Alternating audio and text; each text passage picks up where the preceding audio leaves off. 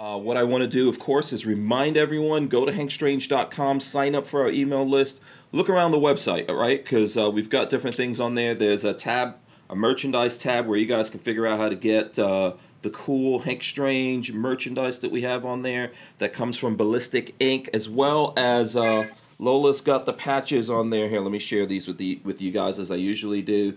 Lola's got the patches. If you get any of the patches right now, what's actually going to happen is Lola, while we have stickers left, she's going to send stickers out to you.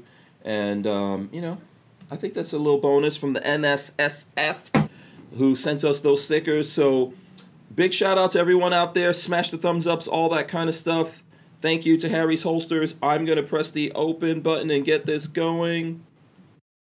Welcome back to the There we Hank go. Strange Boom. situation. We are live. Lifestyle Make sure you of the subscribe locked to the and channel. loaded. Thumbs up. Ring the bell so you can be notified when we go live. And I'm going to drop my guests in here right now. There we got Rob. We've got Patrick. We've got myself. Okay, so Patrick, this is your first time. Rob, you're old school at this. Everyone has to do jazz hands. So Patrick, I don't know if you can see that right now.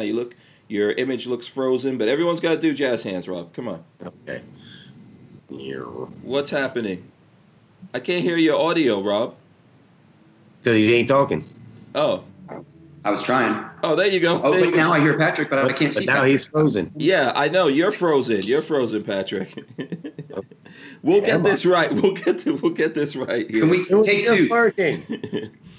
Take your camera on and off, Patrick. I don't know. Maybe. Yeah, but I'm seeing Patrick's camera frozen. Are you, Rob? Yep. Yeah. I'm seeing Rob's camera frozen. Oh, okay. I think it's on I'm your end. incredibly active. Yeah, I think it's on your end, Patrick. So you might have to. Okay. We'll try to figure this. With Yeah. the camera. Yeah, go to the Skype button, and you've got a microphone, a camera button there. You could press the camera button, turn it on and off, see if that gets anything going. While you're getting all that set up, you're frozen, so you still have an image up on the screen.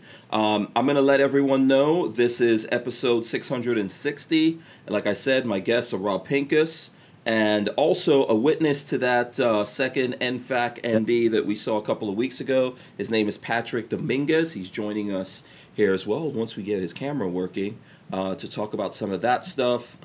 And that's pretty much it. We've got you guys out there. As you're coming in here, please smash the thumbs up, share this if you can. YouTube is severely ghosting everything that we do. I've noticed lately that they've been putting like age restrictions on our videos. All kinds of craziness happening with the YouTubes lately. Apparently they're not happy about us talking about politics. Whatever, we're going to do that. And as I said before, big shout out to Harry's Holsters. And you guys can use the code Hank Strange, and that gets you 10% off at Harry's Holsters. He's got a new whole line out there. Let me see. Patrick, are you still out there? I'm still here. Can you hear me? Yeah, we can hear you. I'm not sure why your screen froze. I'm not sure either. Yeah. I don't know. Maybe try restarting or something like that if you have to, and we'll be right here. All right. Should be able to come back in. We'll get this worked out. This is Patrick's first time, by the way, doing anything like this. So, and let's see. So I'll go to you, Rob. Not even. What's up, man? What have you been up to? I don't know how long it's been since we've gotten a chat here in front of people, but it's been a weird year, as everybody says, right? But for me, it just seems like it's taking forever. Literally forever. Something came up. Well, I mean, the rally, obviously we're talking about that being, we're going to be doing that for the second time. And it's not quite a year since the last one, but about 2 weeks ago, something came up in my Facebook memories or whatever that was a year ago. And I was just like, no way, that was 6 years ago. I'm sure that was 6 years ago, not a year ago. It seems like, the March decision, to cancel the PDN tour. I think that's the problem, right? We canceled the tour this year. So I have been moving and going all over the place and a lot of back and forth between Colorado and Florida, of course, but I haven't done my normal, I just turn everything sort of on autopilot for 4 months and drive across the country teaching, 40, 50, 60 classes. And because that was pulled out of my life for the first time in over a decade, it just seems like it's taken forever to get to maybe that restart, reboot in March. Okay, yeah, I completely understand that. I don't know. I think Patrick's still here. I'm I still. thought I heard him It's not. mumbling. My Yeah. computer's not letting me do anything. Oh, your computer might have frozen on you, so you might have to just hit the big power button and restart that sucker. That's what I'm trying to do, but it ain't even letting me do that. Really? Is it a PC or a Mac? Nah, PC. Oh, okay. There should be a power button. So unplug everything. Yeah. Also, well, possibly try shaking it. yeah. We'll get it worked out. By the way, also big shout out to Guns and Gadgets. I see him out there. Our friend Guns and Gadgets is out there in the chat. Big shout out to him and everyone who's in here. We'll get all the stuff worked out, Patrick. Don't worry about it. It happens. Is he still there? I don't know. Maybe I'm still here. Wow, your computer's that frozen. Yeah, and it doesn't have a battery pack that I can unplug on it. Yeah, hold down the power button. Or, you know what? Control-Alt-Delete. Does that still work? Who knows about I'm not a PC guy. I don't. You're a Mac guy, right, Rob? I'm not PC in any of the possible ways that could be taken. Right, exactly. James Miller says hold down the power button till it shuts off. So that's basically how you go about that, which here, Lola, yeah, so, here, let me just, Lola's gonna probably try to reach out to you, Patrick. Let's do that, here. So, yeah, sorry about that. All right, let's get our acts together over here. All right, so Rob, while we're waiting for all that, yes, the year's going on. It seems crazy. I've been working nonstop. Has that been happening with you too, even though some things got put off? Oh, for sure. It's definitely been a busy year, but it has not been a normal year. So I took a whole bunch of time in the spring to work on projects and not even necessarily professional projects, just like take on some time to do some things that I've been meaning to do. I mean, like for example, I don't know if you saw your car guy, right? So I don't know if you saw, like I did some modifications to my FJ Cruiser that I've had. Oh. That I've probably I've talked about doing one way or another for like a decade. But I had my buddy down in Florida. He has a just amazing Broncos. He's kind of got every tool possible and all the knowledge and all the skills for legit, modification work. So everything from body work to welding to, so we took the top off of it and kind of Mad Maxed it, skeletonized it, because it's like it's a tertiary. Where do I see pictures of this? My brother has an FJ. It's on my YouTube. So if you just go to my Rob Pincus YouTube channel, there's a video from maybe back in April. I'm guessing. I think we actually cut the top off on my birthday. I think it was April 2nd, and then by the end of April, there's a video up there of it being driven around and stuff. So it's still kind of a little bit of it's still a work in progress, but that would be an example of something I never would have taken the time to spend as many nights in a row. I just don't have them, right? So did that, spent an amazing amount of time with my daughter, my younger daughter, my 5-year-old. She and I have been running all over the country, spent a lot of time with family, multiple cross-country drives. I got a new truck in April and had 27,000 miles on it by the end of August. Didn't I see somewhere? Did someone break into your truck or? So then that truck got stolen. So that's been an interesting couple of weeks. Actually, I just saw the truck that it got recovered. And one of the funny stories there was I obviously have been in law enforcement, and I kind of empathize with the difficulty of the job and all that, but a little bit frustrating. They ask are you going to press charges? Yes, obviously, right? Like if we find the guys, I'll press charges. Then the follow-up question is, do you want us to process the vehicle for prints or whatever, right? Evidence. Well, what happens is 99% of the people say no. And people say no because they don't want the fingerprint dusting. They don't want the cops going through all their stuff, kind of like that kind of thing. They don't want it takes a couple extra days. They can't even go visit the vehicle while it's in the impound until after it's been processed. So most people, when confronted with the reality of it, they're like, yeah, I want to press charges, but no, I'm not going to let you do the things we would actually need to do to collect evidence and actually get a conviction. Right. So that's disingenuous. So I let them do that. which I'm not worried about anything they're going to find in there of mine, right? So yeah, have at it, and we'll get it cleaned. Like no big deal. Like the integrity of saying I want to press charges and like seeking justice to not let them do that is foolish, right? So let them do it. And then I get access to the vehicle for the first time like a week after they find it, and I had seen some pictures, and in the pictures there's these backpacks, right, that aren't mine. They aren't my daughter's like backpacks. So obviously what they now is obvious is they use this vehicle to drive around and break into a bunch of other places to steal stuff. So they were using my vehicle. So my vehicle's on all these security cameras being used, right? And then they dumped my vehicle. Well, they left a bunch of stuff in there. Well, one of the things was this backpack that had like a stethoscope, and one of the local hospitals had a little a tag on it. And just quick open it up. There's 2 prescription pill bottles and a calendar planner with a work schedule on the front, including the office numbers and all that, and the coworkers' numbers and pager extensions, all that stuff, and then a bunch of other personal stuff, right? It's like, it literally took me 10 seconds of looking at that bag, right? To like, because of my incredible, like, law enforcement training that's 20 years old for investigations, I was able to figure out, and then 15 seconds later, I'm on Facebook because it was kind of a unique name, and I'm able to send a message and a friend request to the person like, hey, found your stuff. 20 minutes later, she's like, oh my God, can you send me a picture? That's amazing. And then it's like the mind starts going, oh, wait, what if she's the girlfriend of the guy who stole my truck, right? So she sends me a screenshot of her police report from reporting that her car was broken into and the missing stuff. And the next day she comes over and, picks the stuff up. Meet her on the street corner, came over with her brother because she doesn't know who I am either, right? Yeah. Right. Her and her brother show up, and I give her a backpack, and cool. And it's like, again, it would have taken Denver PD. I mean, it seems like they didn't even try. Yeah, it seems like they didn't even try. By the way, we have Patrick back. Patrick, we can see you. You're moving. Awesome. Right. Yeah, let me just finish this train of thought with Pincus. When that vehicle got stolen, were there any guns in there? That was my first thought. Yeah, obviously that's a bunch of, and it's funny. It was funny watching the comments because I put up a picture of it, like stolen, with the tags and that it was really interesting to watch.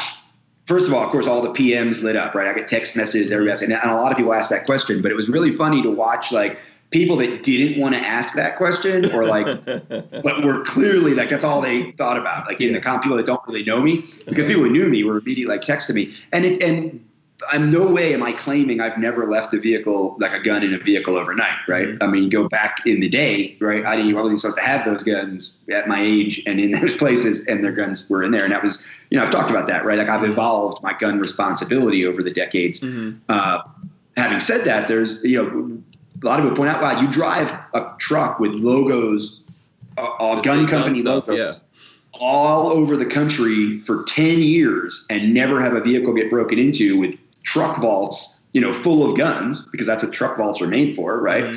And now here I am, just like with a completely at a little IC training company sticker on the back at an ancient city. They did not break into this vehicle looking for guns, and that's gets broken into. Did you have any guns in there? So what was in there that they got that would be of interest to like our audiences, right?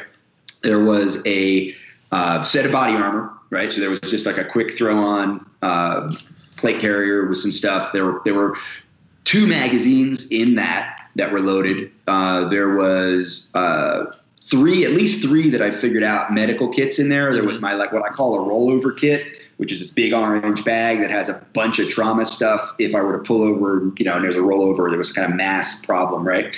And then my range kit is there on a tearaway. It's one of those 511, like, rip off the Velcro-y thing. So that tearaway kit was actually attached to a gun mount. And the gun mount is this really, people look at it like Instagram, at gun mounts. Really cool, innovative, secure, and I'm going to use air quotes, rack for a gun. And what the reason it's only secure with air quotes is it's a metal bracket that goes on the back seat, and then it's got a very stout, like you would put in a police cruiser, bracket that holds the AR and locks it in. And you would have to do some major work to get it unlocked or break it to get the AR out. However, parking it on the street in front of an apartment building in Denver, you can look in and see the AR, right? Which is, even if people, it tempts people to break the window. And then you would have to use like a cable lock or a Kevlar reinforced strap, something that's, a non-cut or a cut-proof, cut-resistant is really what it is type of strap. And I had a cable lock on the bottom of it to the bracket that holds the seat in. Mm-hmm. And so they use something to cut that or defeat that cable lock because the whole rack was gone. And one of my medical kits was attached to that. Now, there wasn't a rifle in it. And what's interesting was that I had just put up some pictures of that the week before, and there were a whole bunch of, comment conversations about whether or not it was a good idea to use that for storing a gun. And, I had made the point several times, like, my intention is not to have the truck in an urban environment with the vehicle, with the gun exposed, with that being where the gun's stored. It's just for while I'm driving around, because I spend so much time driving around and so much time in rural spaces and so much time with like 10 or 12 hours a day on the road on the interstate. It's a great place to stage a truck gun for quick access. So there was a lot of controversy. I don't want to say controversy. There was a lot of people that I think, even, how it is, like, there may be even people here in the comments, like, somebody's going to be in there like, no way Pincus didn't have guns in the car. I'll tell you, man. So like, Guns and Gadgets has a thing. I'm gonna give it to you. And by the way, I'm gonna hit you with that here in a sec. Everyone out there, smash the thumbs ups. Okay, you guys need to do that. Guns and Gadgets says Rob had a truck full of pistol braces. The ATF stole the truck. See, there you go. Like, that would make sense, right? Yeah. Like, I was thinking about the FK Bruno, Rob. I was like, Right. I wonder if that FK Bruno was. Hey, my Bruno guns might be worth more than the truck if I put all my guns and accessories in there all together. Like, so. Right. Yeah, it's no, they're really, and again, I'm not claiming that there haven't been times where there have been guns overnight in my vehicles, but in almost every case, it's situations where it's in some kind of a lockbox or gun vault, or the truck vault, specifically that brand, that are bolted to the vehicle, right? Mm-hmm. Not just a cable lock. So I'm not usually inclined to do that, especially in this kind of an environment. It's not like I'm up on the mountains or even in remote southwestern Colorado, where it's very different. Here in Denver, and we know we get cars broken into all the time in this area. I even called the PD down, it's about 2 miles from me, called a buddy of mine at that PD and said, hey, here's what happened. And he was like, yeah, it's probably in our town. And I'm like, yeah, I know. And sure enough, he texted me 3 days later and said, hey, one of our patrol guys found your truck and we're getting it to Denver. If you put in the impound, we'll contact Denver PD. So we kind of knew, and knowing that, it would be incredibly foolish for me to, leave a bunch of ARs out there. Now, I feel bad about the body armor being out there. I did have that moment where, okay, so I've got, and because of the nature, I'm not in any reserve law enforcement capacity, which I have been most of the last 20 something years, but I'm not currently right now. Mm-hmm. So I'm sensitive to the fact that because of our magazine ban restriction in Colorado, there's two things. One, I have lived in Colorado off and on and pretty much constantly since 2003. Well, even though I'm a resident of Florida right now, I've had a place here since 2003. And I have a whole bunch of magazines that have been here, since the 2000s, since long before the ban went into effect. So they're legal in my possession. I also have something like, let's look at like the Mission First Tactical, the upgraded magazines, those new ones. Those didn't exist before the ban. So there's no way any of those that I have could be legal for me to own without my law enforcement credentials here in Colorado, right? Because they're post-ban. So I wasn't even sure, like I'm 99% sure there weren't any of those in that truck, but that truck goes back and forth between here and Florida all the time, and I could have made a mistake. So one of the things that came up with the whole letting the police, process it is, am I going to be the first guy that ever gets charged in the history of Colorado magazines? It would be so, yeah. You know what? I don't wish it on you. But no, yeah, that would be so insane. At the end of the day, it would be like, that would be, as a Florida resident. Only you, Rob, only you would wind up in that position. I'm not saying I didn't talk to a couple of people in friends in the gun rights organization saying, hey, just in case. Yeah, they might come get just in case. Exactly. They haven't, unless they're watching this now, and they're going to relook at the inventory list. But I didn't see any in there. So there are at least a couple of magazines that got taken out of there. But on the other hand, what is on the inventory is a bunch of like loose rounds. Like rounds under the seat, rounds in the cup holders, whatever. So there were rounds left in there. So apparently these guys, weren't taking every bullet they could. It looks like they were really interested in just grabbing as much stuff as they can. And the impound lot had. They said 4 or 5 of the same year range, higher end trim level F-150s on the lot within like a week of mine being there. Oh. So apparently there's some kind of electronic hacky relay. They going can on. get Yeah. push button start. So it's that's a thing. So Yeah, don't get an F-150 unless you get some extra security devices. And it's I usually get the Viper remote start because out here in the cold, and this truck is the first vehicle I've had, first truck I've had with a remote start. So I didn't bother putting one of those Viper things in there. And the Viper thing, of course, has tracking and you can shut it down and all that stuff. So yeah. So lesson learned. Remote start isn't the only reason to get the Viper. Yeah, and I think I guess it's GMC has OnStar where you could shut it off. You could call up the cops and they'll shut it down. And right? Ford has a version of that, but you have to subscribe to it. And I think if it's installed in the vehicle, you could do it at any time. So even not with this one, this one. I think they said that's a thing. Like I think it started 2017 or 18, and this is 2016. Oh, okay. Yeah. By the way, Patrick's here. He's trying to. What was that you're trying to say, Patrick? Or with the OnStar, they can track the vehicle and catch him while it's en route. Yeah. So Also,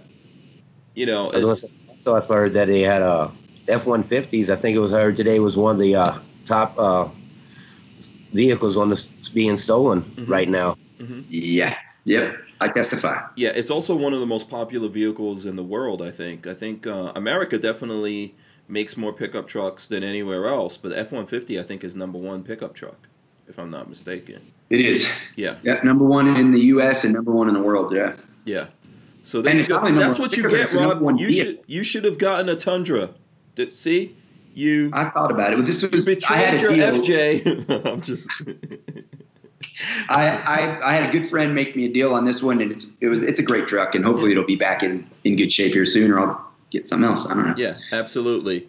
So by the way, we do have Patrick here. We'll bring Patrick in. We'll answer any of the questions you guys have. If Rob has any questions, I know Rob, you haven't really been following that much, but just as an introduction, we'll let Patrick tell us about himself here.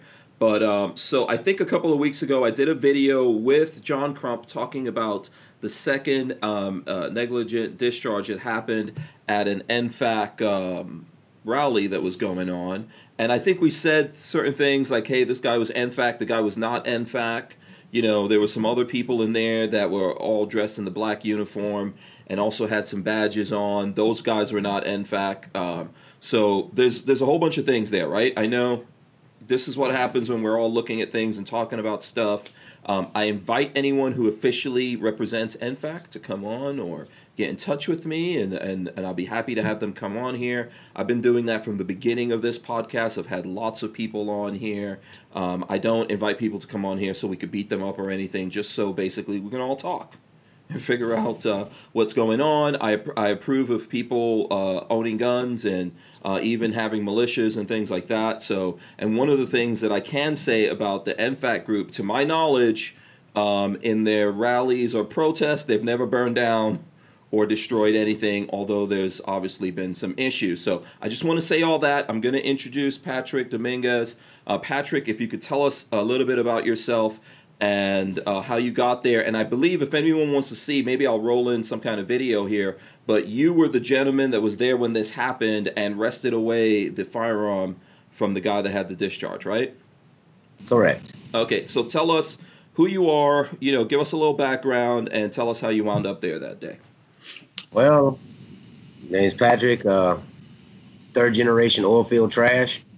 Work offshore, domestically and overseas, drilling, derrick barge work, pipe lay work, crane operator currently in a shipyard. Worked law enforcement as a corrections officer for 5 years, carried post certification for 4, trained with the tactical unit for a short time. Been in the 2A movement for a little over a year now. My first big event was the Virginia 2020 rally. I was there. I've been to the as an observer and how can you put it, lookout for at the BLM Antifa rallies here in New Orleans. Okay. Finding their instigators and all that, and relaying that out so people know who they are, who to look for. And was doing basically the same thing when I went out there to Lafayette. but I got asked by a couple of guys. They had a camera guy who needed some people to do some security with him to make sure he could get in and out safely.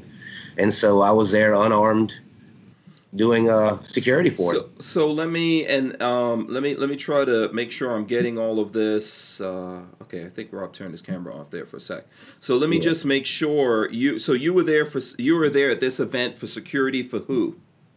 For the cameraman. He was working with he was doing videos for Acadian Open Channel, also known as AOC. Mm-hmm. Okay, so you weren't there as security in official capacity. You weren't working for the city or anything like that. You weren't working for the NFAC people. No. Okay, if you have any affiliations, who would your affiliations be with?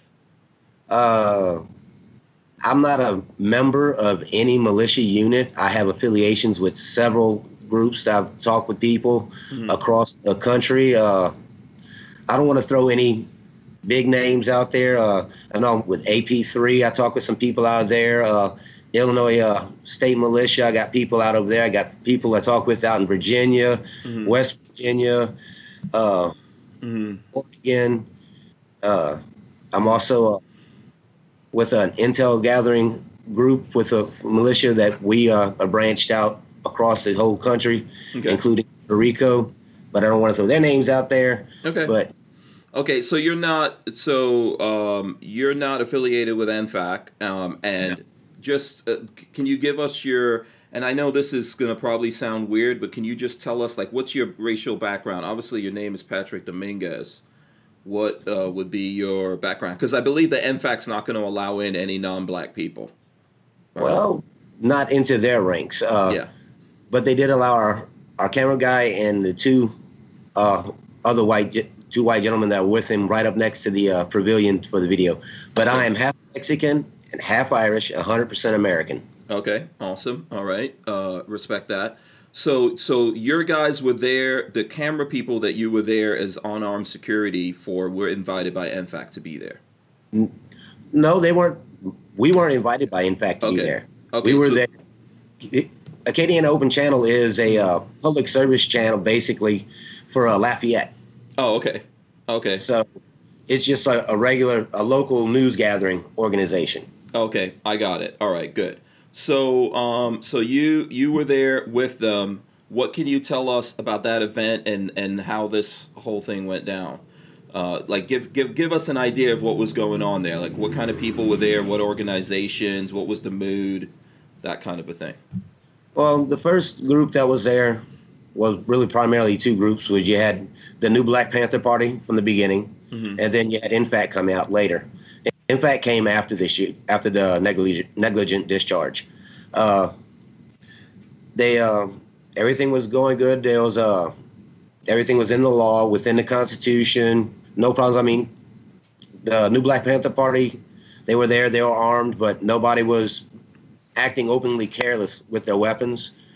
We had a right-wing group come in and try to stir some trouble. I actually sent you some of those videos earlier. Right. While you're talking here, I'm just playing the beginning of what happened when the discharge happened. So all those guys that were in black here, those were New Black Panther Party. New Black Panther Party. So when there's a discharge, there's a guy here in a green T-shirt trying to wrest the gun away from the guy that got arrested. So you're saying that's you?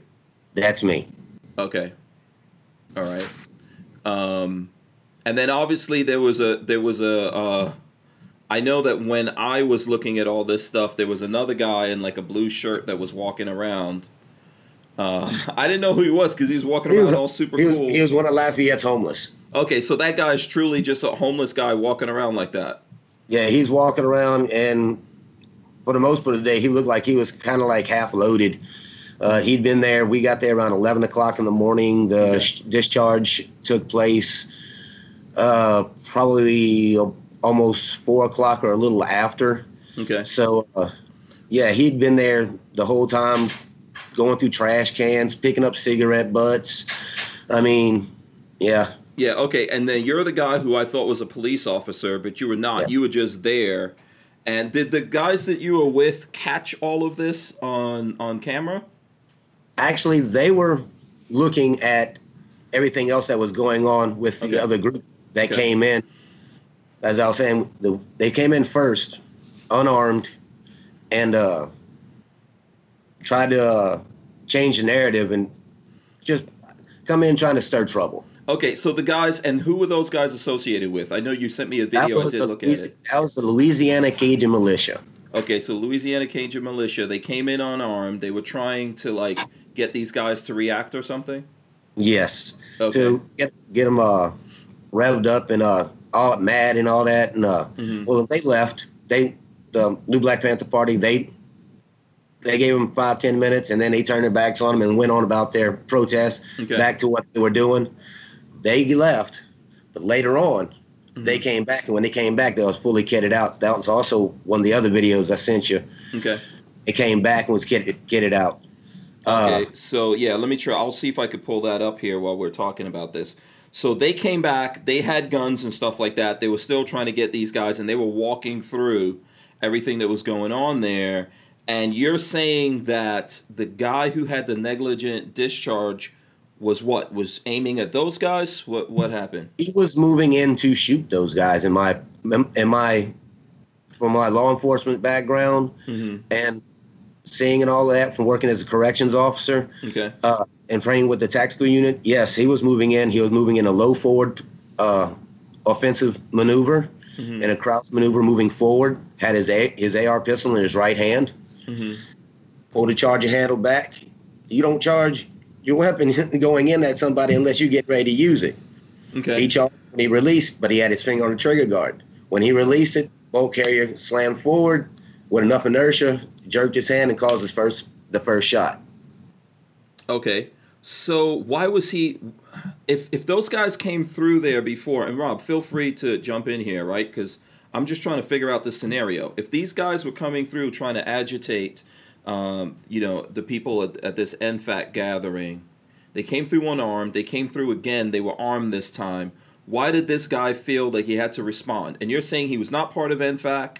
You're saying was he going to become part of NFAC later? What's this? Okay. He was scheduled. Was he with the Nation of Islam guys? As far as I know, he was not. He's part of the New Black Panther Party. New Black Panther Party, excuse me. Okay, so those guys were New Black Panther Party. Yes. So he was part of them. Yes, he was there with them. Okay, so he was with those guys. He was New Black Panther Party, and he was going to become NFAC. Why did he feel he had to take some kind of action against these guys trying to instigate them? I can't talk on the front line as far as that goes, because I don't know what was going through his mind, why he felt he would need to take action. But everything that I saw him moving, because yes, the other guys came in, LCM came in, they were kitted out, but all the weapons were slung. Nothing was held in an aggressive manner. So they were just trying to get these guys started, like maybe to get these guys to react to them or something like that. Yeah, but they weren't. No one there was reacting to them except this guy. So if anyone looks at this video, there were like 2 shots. Can you explain that to us? Well, the first shot went off, like I said, when he came through. We saw the LCM guys come through. We were by the parking garage entrance to the park. We saw them come through. I said, "Hey, let's get closer, let's see what's going on with them." And as we were walking up, this guy came through, and he probably got maybe 5-6 feet off to my right, 45, and he dropped down into a low forward movement and got pretty much right in front of me, maybe 10 feet at the furthest, and charged his weapon and fired that round. When he fired his round into the ground, he stood up. He stood up and he was in shock. Oh, okay. He didn't realize what he did because he had his finger on the trigger. Okay. Yeah. His focus was on LCM. So when he fired his weapon, he was in complete shock. Well, his gun was pointed right at the stomach of the gentleman who thought he was shot. I moved forward, hand to the back of his neck, slapping his rifle down and away from the gentleman. The second round fired. It was 2.8 seconds in between the two shots. Okay. I maneuvered around behind him, repositioned to another safe position. He's like, "What just happened?" I went, "You fired 2 rounds, down, down, down, down, down, down, down, down, down." And he went down to the ground and fully complied. Once I got him down on the ground, looked at his weapon out in front of him and looked over it, looked into it. His weapon actually jammed. So if he had a binary trigger or anything else like that, possibly, if it wouldn't have jammed, it could have been more than 2 rounds fired. Okay. But we got very lucky on that. Yeah. So what kind of weapon did he have? Do you recall that? It was an AR style pistol, but I don't know what caliber it was. I didn't. Okay. My focus was on him, and then I went. Once law enforcement came in, I turned custody of him over to law enforcement. I went to assist the guy that thought he was shot because I had my IFAC on me with my chest seals, Israeli bandages, tourniquets, all that stuff to administer aid to him. But luckily, he wasn't hit. It was just the concussion of the gun against his body, the shockwave of it, that made him think he was shot. Okay. Yeah. So how long did it take the cops to get there? It didn't look like it was that long to me. From the time I got him down to, you didn't see when they first arrived on it, probably 4 seconds. The closest officers from us when the first round was fired was probably 250 to 300 yards. Okay. Okay. So they were staying like well out from everything happening. They were well on the outsides of it. They were letting everybody handle everything on the inside. Because the New Black Panther Party, I've found out, have held several protests there and different events, and there's never been any problems. Yeah, so I've got Rodney Brady, who's someone who's always here on the podcast with us. He says that there's a beef between New Black Panther Party and NFAC. He says it's on other shows and stuff like that if we check into it. Did it seem like that? Because it seems like NFAC was okay with the New Black Panther Party being at their event. When I was there, they were fine with it. The only thing I found with the NFAC, the New Black Panther Party, they were great. We don't mind your dog coming in there, man. I'm sure he's checking out the situation. my penny girl there. Yeah. But yeah. Come on. But it's like, pay attention to me. But yeah. The New Black Panther Party, they had some good speakers. They had some speakers I didn't agree with, some that I did. They had good points. They had the points that I thought were like, okay, you're just showing one side of it. You're not giving the full story. But they accepted everybody. Okay, white, black. They didn't discriminate against anybody. When freaking NFAC came in, everything changed. Okay.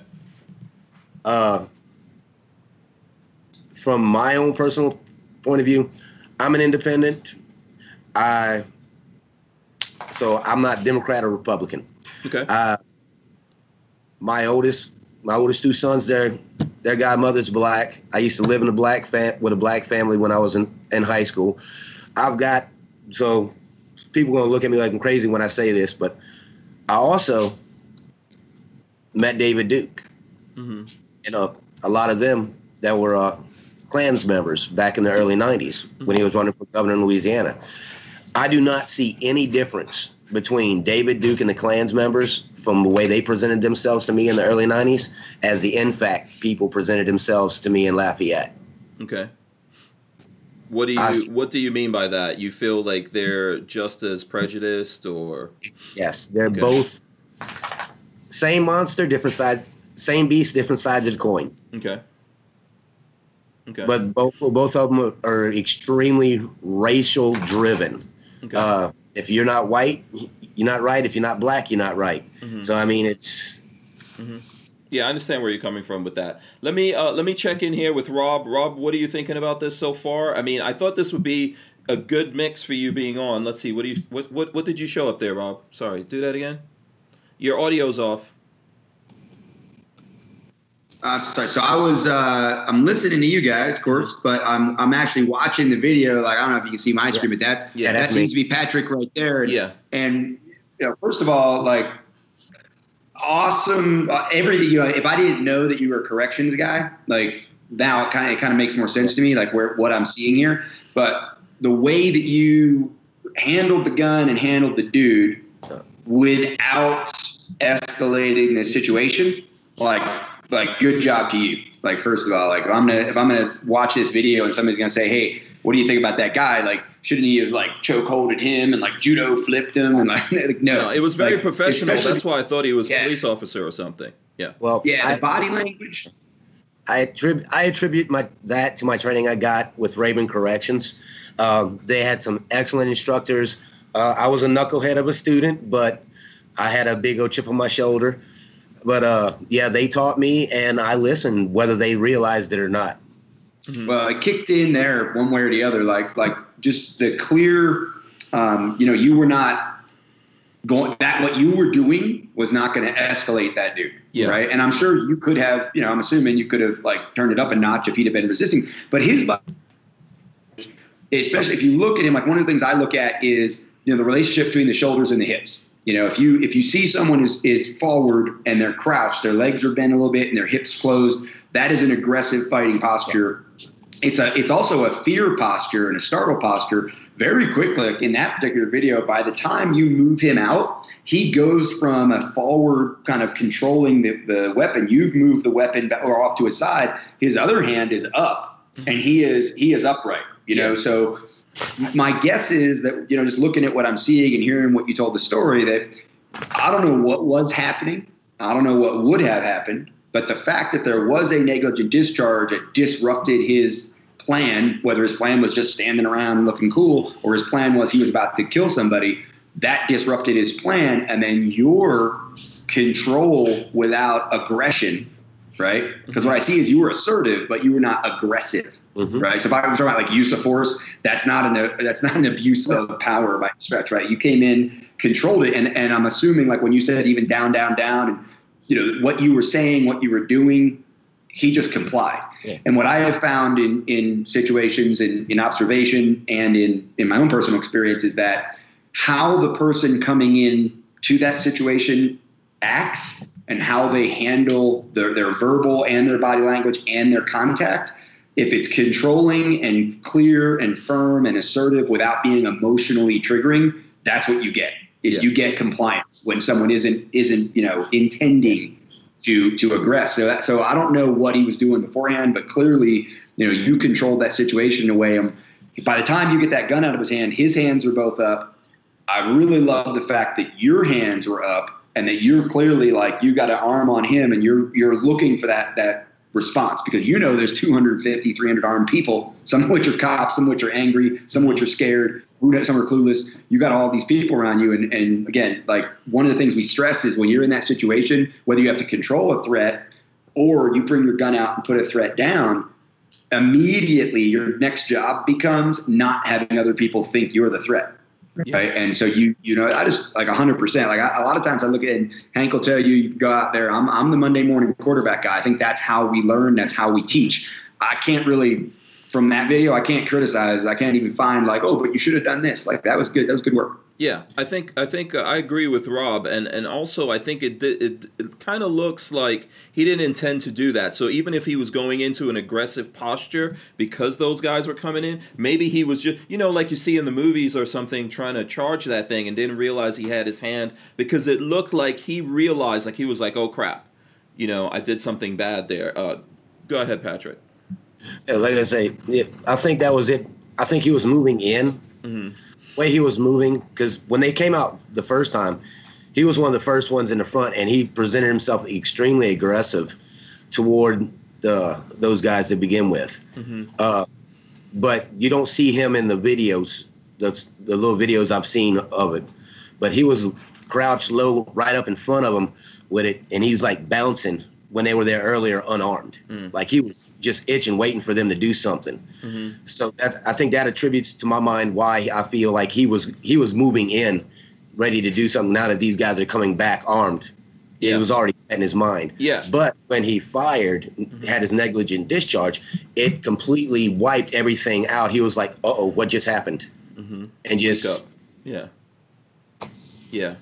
He might have been like really nervous or something like that, but then when he did that, the adrenaline or whatever it was, just became a completely different chemical in his body. You did say that you sent me some footage and I found it. I just want to run this in. This is from the other guys that were there, kind of like, I guess, counter protesting. I'm not really sure why you would want to go into a situation like this and get people riled up, but I'll just run this in here for a second. So here, if we're looking at it in this video, this is them coming in there armed, I believe, and this is from someone's live video. I see they're stopped here. It looks like a young woman is stopping them, and they're talking to her. And then I think as you look at this video, they decide to go around her. And you're saying this is the second time. Yeah, so they decide to go around her and walk through this area. What do you think about all that? What's your take on these guys doing that? They're idiots. Okay. One, they're known for going in and trying to instigate. Their leader, Sauce, Mike McComas, he's a loose cannon. And tactically, not there. I'll put it this way. They went in fully kitted out. You see their rifles, right? On the fight out, not one of them had one round in a mag. Okay. So they were just, so this is they almost. They were going in there to stir trouble, to get a reaction, to cause, because we did have probably 150, 200 militia members out around Lafayette within a 5-block radius of it, but all of us staying out because we are only there in case things get out of hand with Lafayette police. Yeah, and so you guys you didn't want to interrupt whatever rally, protest, or whatever these guys had going on, but it seems like these guys are in there trying to instigate, maybe hope something happens. Rob, what do you think about these kinds of scenarios where, it's already a little bit on edge, people are worried about it, and then other people decide, you know what I'm going to do? I'm going to throw another wild card into the situation. Yeah, it's just incredibly foolish. It is, and I honestly believe most of these people are just very naive and immature. They may be being led, by other people to think this is a good idea. I think like what Patrick's describing, if you're that guy, right? Like if you believe you are the guy that needs to put on the plate carrier and have the AR and designate yourself as the QRF, the quick response force to protect your town or that park or, the Starbucks or whatever it is you're thinking you're going to protect the American way of life, then you go sit in a van or you go sit at your buddy's house or you go sit, in a warehouse or you rent a hotel room and you stand by.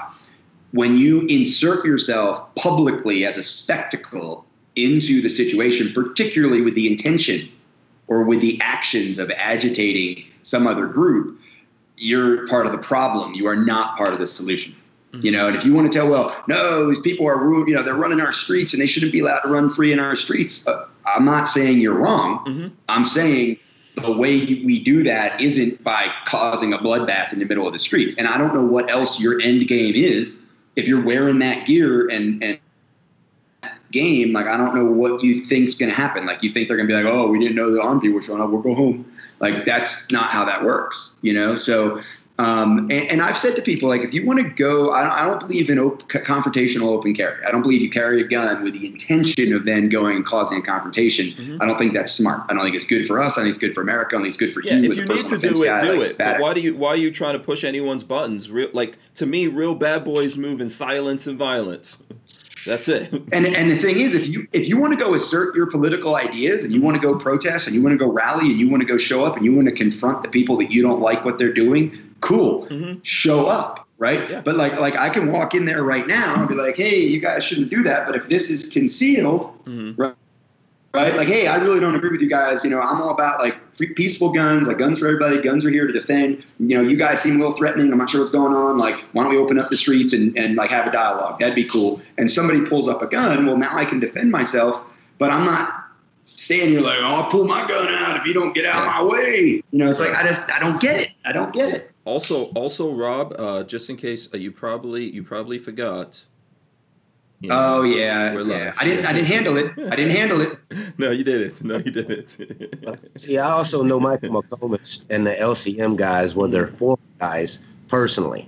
He was the first They was the first militia unit I was ever a member of. He's also the reason why I'm not part of any militia unit right now. Because I don't want to deal with. I want to make sure I vet everybody specifically hard. He expects his people to follow blindly. Any questions you ask, he is the God, the creator, the everything. So I mean, I'm putting that out there. So if anybody watching that's in Louisiana and they thinking about joining LCM, you might want to think twice about it, because he's the kind of guy that will get you killed. Yeah, whatever side you're on, I think you need to be careful when you're associating yourself with these groups. And I'm not against that. But most the better groups here are not seeking publicity, if we're talking about militia. And so here's one of the things. I'm going to give you a chance to do it, Patrick. But let's start with Rob here. Rob, what's your thoughts on militias? What should a militia be? What should they look like? What should someone who's interested in being part of that look for? Or are you completely against that? I don't know. No, I'm okay. I have no problem with the concept, right? Like, you know, the idea that you got a group of people in your community and you train together and you coordinate. You've got, like, I asked, like, oh, you're in a militia. Okay, that's cool. Like, what's the communication plan? Like how do you guys like get together? And if they don't have like a whole bunch of really good answers for the plan of how they communicate to do something when something needs to get done, and then how do they communicate during that event, I'm like immediately kind of, they get a little bit of a, you know, that's cool, like, and move on. Because as any military unit, like if you don't have a really good, solid communication and coordination plan, you got nothing. Because what you got is a whole bunch of individuals standing around when stuff happens. And like, even in that video, when you look at that video, you don't see in a whole bunch of, like, when that shot goes off, you don't see a bunch of tight 360s. You don't see a bunch of wedges. You don't see a bunch of people like move into I see everyone getting out of the way. Yeah, everyone getting out of dodge. You know. The only person who reacted, which that's why I thought it was a police officer, is Patrick. The only person who did the right thing, who reacted to that, was you. All of those other badasses in there were trying to, you know, were ducking down, getting low, moving out of the way. Right. Badasses. Sauce outran all of them. Coming from one of our guys, a couple of our guys that were in our fast rescue vehicles and roving security,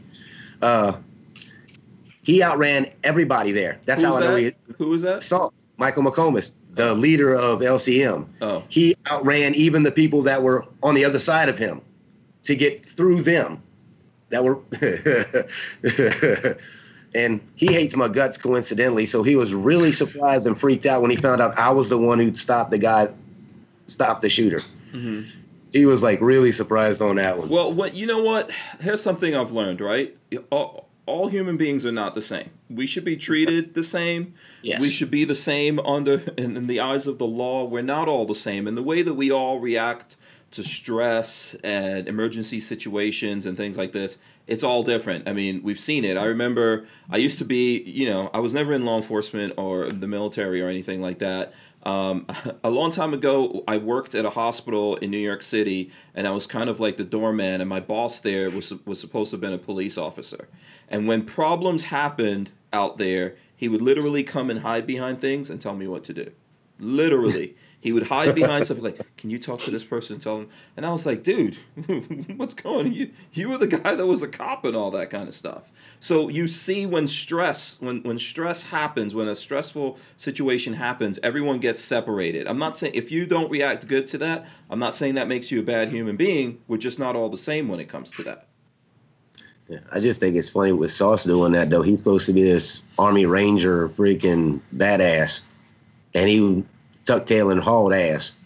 Yeah, well, there was a guy. If you guys remember when that Denver sniper incident happened, the guy they blew up with the robot. Yeah, where he attacked the police at that parade. Like there was a guy in that like demonstration, right? Mm-hmm. Open carry guy, and this was not a big group of open carry guys, like an individual guy. I'm sure there was more than one, but this guy was on his own, walking around with an AR. And like the minute the shots went out, like he apparently like hands up, ran over to the nearest cop, like, yeah, I'm not the guy, I'm not the guy, I'm not the guy. And I'm like, if that's your plan, like if that's your counter, why are you carrying the gun? Yeah. Like, it just makes it that much more obvious that you're not carrying the gun as a tool for defense of anything. Mm-hmm. You know, if the minute the shots ring out, your first response is to make sure the cops know it wasn't you. Yeah. I'm sorry, man. Like, maybe you had the best of intentions, and at that moment, the reality of what you were taking on just dawned on you, and you're like, no, I don't want that. That's like a dog who sees that's okay. Yeah. But let's talk about that now. Yeah. And let's, in the comment section and in our conversations in the community, let's have that educational conversation. We're like, you don't want to be that guy. Yeah. Like, you think anybody's like, you think Kyle Rittenhouse is super excited about his life right now and his life choices, right? Like, I'm not saying that he didn't need to shoot to defend himself. I'm saying the choices that led up to that moment. You know, I always talk about rooftop Koreans, right? Like, we have that reference, right, of the guys that were up on top of the roofs on those strip malls, like, ready to defend themselves and their property and their people and their investments and their businesses. Mm-hmm. Like, nobody points at them and says those guys were idiots. They escalated, they confronted, they put themselves in harm's way. Like, they were on the rooftop with their guns ready to defend if needed. And that to me is a really good example of how you are prepared and you let anybody know, like, we are prepared. Mm-hmm. But when you're the McCloskeys standing out on your porch, like, waving guns at each other and everybody else, putting yourself in greater harm and potentially escalating, you're not even capable of backing up that threat that you're putting out there. I mean, a lot of times it comes down to the analogy. If you're into dogs, like I'm into dogs, it's like when a dog who thinks it's a badass comes across a real alpha, what does it do? It just goes on its back, right? Gives up the butt or whatever. Whenever I see that, I'm like, oh, this is, laws of the jungle or something. That's when you really see what's going on, I think. And I think everyone needs to think about that kind of stuff, right? I don't think the Roof Korean guys were trying to be heroes. These are guys who came to America. They were trying to, they know what it is. They know what they're going to lose, and they're like, we don't want to lose this kind of a thing. Right? There's the folks who are going out there deliberately, and I think this goes to everyone, and I think it's the interesting point that Patrick is making to us. The NFAT guys seem to me to be a big show. It doesn't seem to me like they're genuinely trying to help black folks out there defend themselves or anything like that. They're putting on a big show. It's all about that big show. So some other militias are trying to do the same thing. Some other people in our society are trying to do the same thing, or trying to incite other people to get all up and crazy.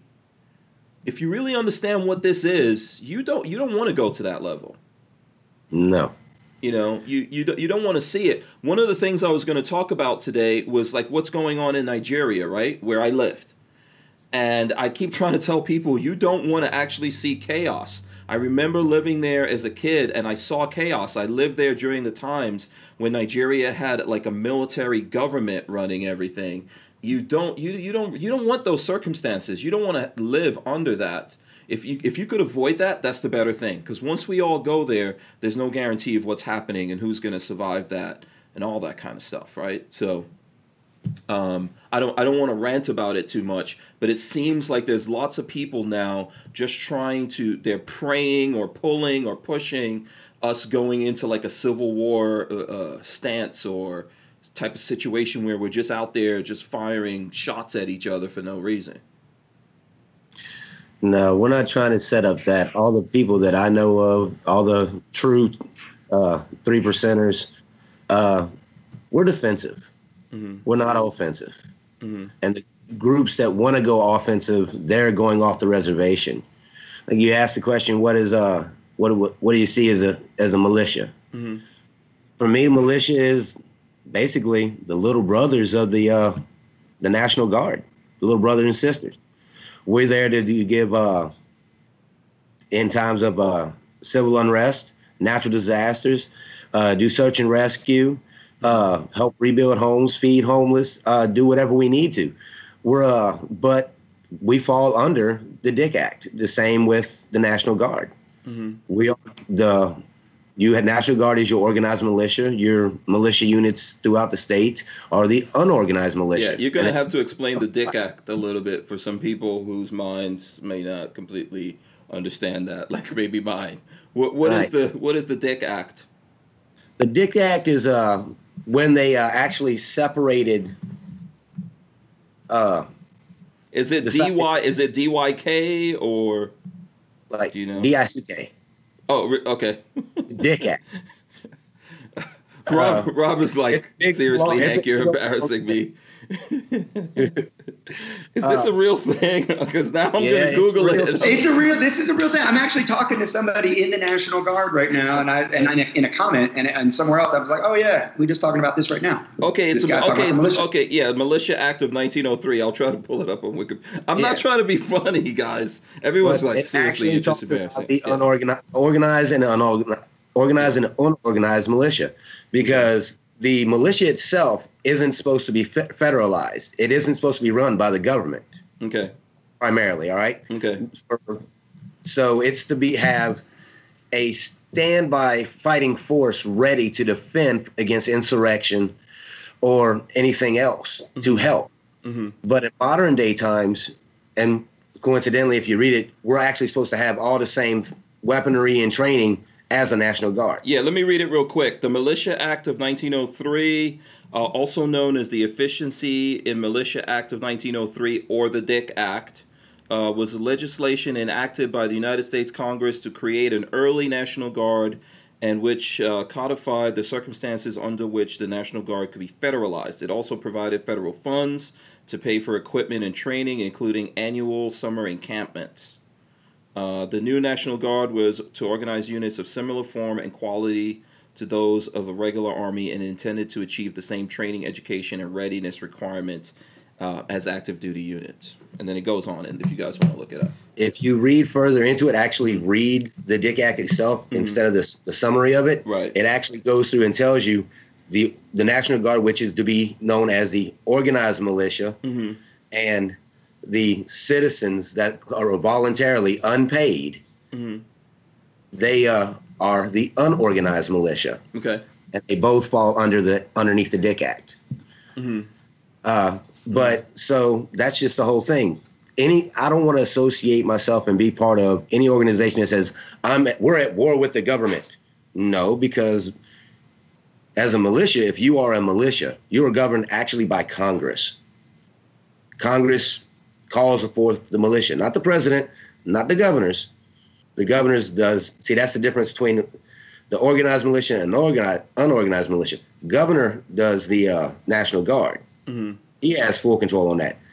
But the unorganized militia is actually governed by Congress, your state representatives. They're the ones you would actually deal with. Okay, interesting. Yeah. I'm assuming, Rob, that you knew all of this. Well, so here's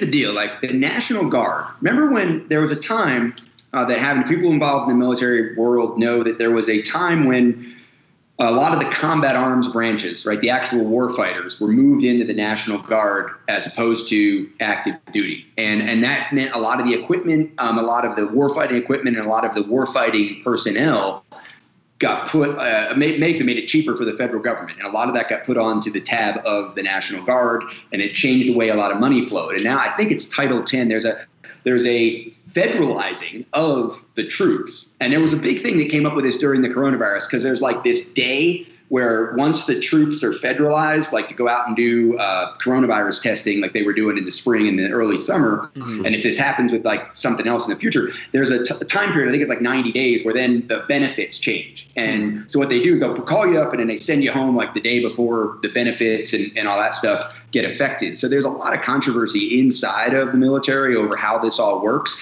And then that's just like the National Guard versus the, active duty components. And then you've got the whole, well, what about the militia and where does the militia fit in? So a lot of people think of the National Guard as the militia. And that's really not an accurate way to look at it in the terms, the way we use the terms today, right? So there is this other element of an acknowledged element in our documents, in our codification of our laws of this unorganized militia. Now, here's the dangerous part, right? If we as the gun community start talking a lot about the unorganized militia, all of a sudden what happens? Then Mike Bloomberg says, aha, look, they are admitting that the Second Amendment was written about this group, not this other thing. So that's where we get back to who is the militia. It's not the guys that all buy matching T-shirts and show up at the rally and say, we are the militia. It is literally everyone. And then if you happen to choose to associate, I see Patrick agreeing, like you might choose to form a little group and a little cell or a little, club or whatever, but really it is me and it is you, even though we're not part of this group that Patrick's hanging out with. We don't we don't have to declare. Mm-hmm. Okay, it looks like Rob. Thinking, passionate, patriotic citizens. Mm-hmm. Yeah, but by being able-bodied, passionate, patriotic citizens, we become part of this militia without needing to be organized, and that's really the important nuance there, right? And you remember, I graduated from a military college that was the first private military college in the country. The reason it was founded was because the second commandant at the U.S. Military Academy at West Point got into a fight with Congress over mandatory military service after the military education. Mm-hmm. And Congress said, no, we own those. We want them serving our government. And he's like, that's not the way this is supposed to work, this whole citizen soldier thing. So he went off and started his own thing, 200 years ago. And that's so that we were the birthplace of ROTC and all that other stuff. So I am very familiar with this all conceptually. I can't quote the acts and things like that, but it is incredibly important to understand that when you start talking about militias, it can be a slippery slope into it's the Second Amendment isn't an individual right, and that's where we need to be careful. Yeah, go ahead, Patrick. Go into the quote though. Who is the militia? Mm-hmm. If you modernize the documents to today's standards, it would be every male and female that is 18 to 45 years old. Okay. With a few exceptions for religion, medical, or government positions. Okay. All right. What do you think about that, Rob? That's what it says. Okay. Yeah, I think that's really important. So we need to be careful about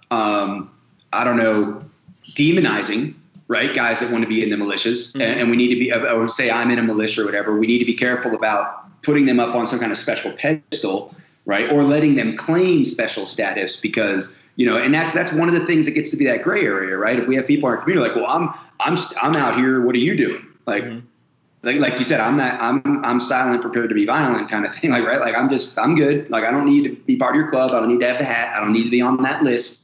But I'm ready if something really happens, right? Mm-hmm. And to me, some guys blocking the street in downtown Denver I don't need to like kid up and go to downtown Denver to deal with the guys blocking the street. Like Capitol Police can handle that. And if they aren't handling it, like it's not the end of our universe, right? Yeah. That they're out unless there. You're seeking attention. Unless you're seeking attention in our modern world. Or unless they're in your neighborhood. If they're in your neighborhood, they're at yours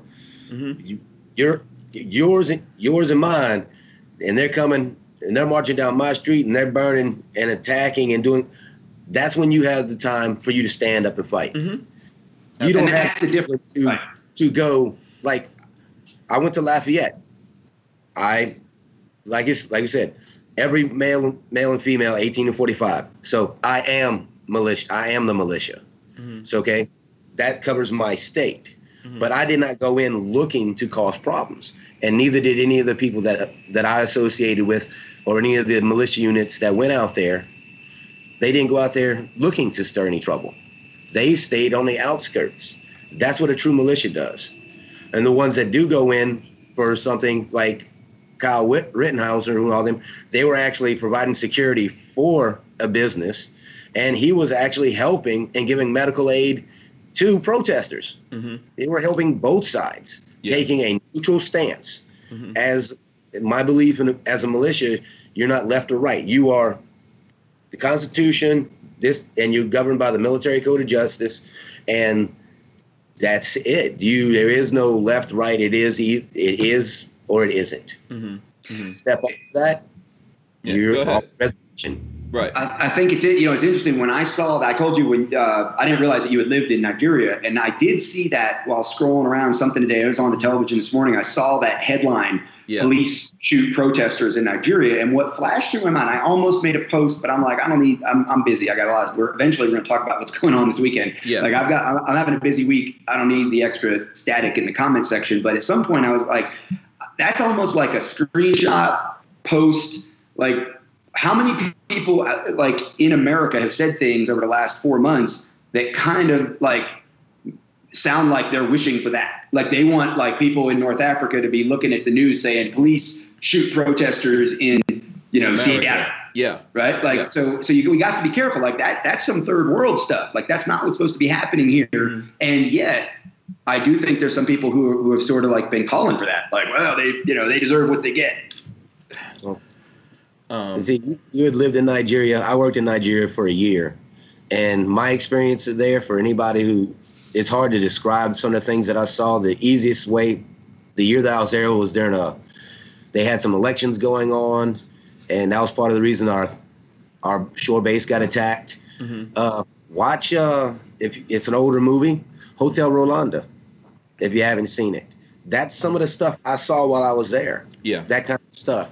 And so it's kind of funny that they're showing, now they're talking about police attacking protesters when this is stuff that I've seen them do there, and there was never a headline before.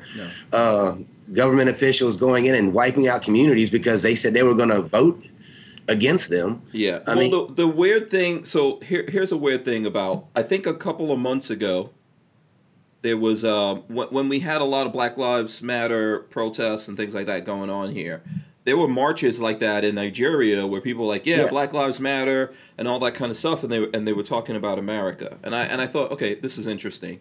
And I'm constantly trying to tell people when, we somehow need to change our perspective on things and be able to turn things around, right? You can think whatever you want to think, but you want to be able to turn things around.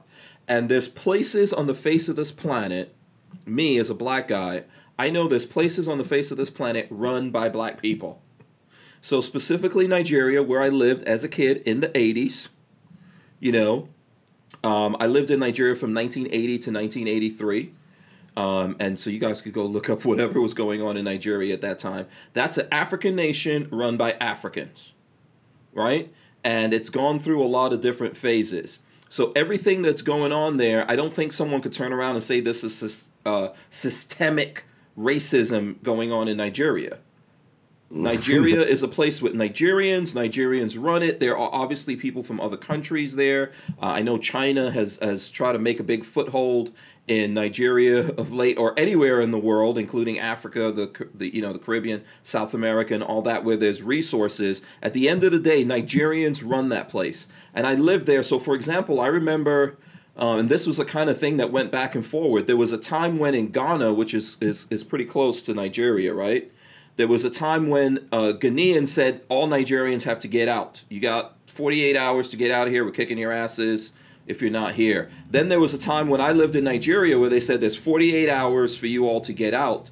And I remember my dad's student being Ghanaian, and I remember him hiding out people in our house because when that 48 hours expired, they were on the streets looking for Ghanaians. And this is, I just want you guys to understand how crazy this is, what I'm telling you. Nigerians and Ghanaians don't look drastically different from each other. Do you see what I'm saying? These aren't people who are who are drastically looking different people from each other. They're pretty much the same thing. And at one point, they're like, if we catch you, we're going to kill you. All kinds of things happened. This is the kind of country that we're living in, including up to recent events where the police, the people are unhappy. They're not happy with what's going on. They want to make changes. And the police are like, yeah, we're going to open fire on you. And it's kicked off something. You've had the military take over Nigeria at certain points of history. So at any point, it could become a military police state and all this kind of stuff. You don't want that in America. No, you don't. In a place that looks beautiful, has a lot of money. Sometimes you can't tell the difference of where it is. It's really crazy. So. I'm going to avoid going on a thing about it. I think it's something that's probably maybe a little bit close for me, but I think that Americans don't realize how easily we can be there. And as bad as listen to the complicated stuff we're talking about. The way the Constitution and all these documents have been laid out in America, I'm always amazed. Listening to you guys talk about this and looking at the complexity and looking up that Dick Act thing, oh, okay, that's actually a thing. you know, and realizing like, wow, America is a complicated place. There were people who founded this country and who put things together that even though they weren't perfect and they didn't do everything right, they really thought about this freedom thing, you know, and we're just so quick and so happy to just want to quickly flush that, I think, down the drain. So I'm gonna stop ranting right now. I'm gonna stop ranting. It's like I told my boss the other day when I had to go do my disposition for the Lafayette Sheriff's Office over the had been at the protest. He came out, you know, because the officer came to my work for the interview, and he was like, I didn't know all this was going on or this and that, and I'm like, okay, well, and he's telling me this and all kind of other stuff. I was, look, there's some of us that are kind of think of it like the movies. We're out there fighting a war and a battle so that you and everybody you know and love, y'all can stay in this little world of ignorant bliss. Because without people like me and you and all our 2A people, all our constitutionalists, people who are about the country, want to keep the country strong and keep it growing, keep it moving forward. Without these people, we're gonna become Nigeria or Venezuela or Cuba, and it can be just like that, gone. I mean, I've worked Mexico, Ecuador, Israel, Nigeria.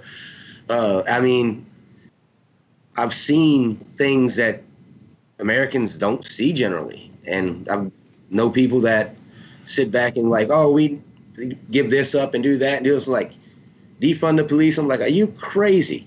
Do you know what would happen here without these checks and balances? Do you know what?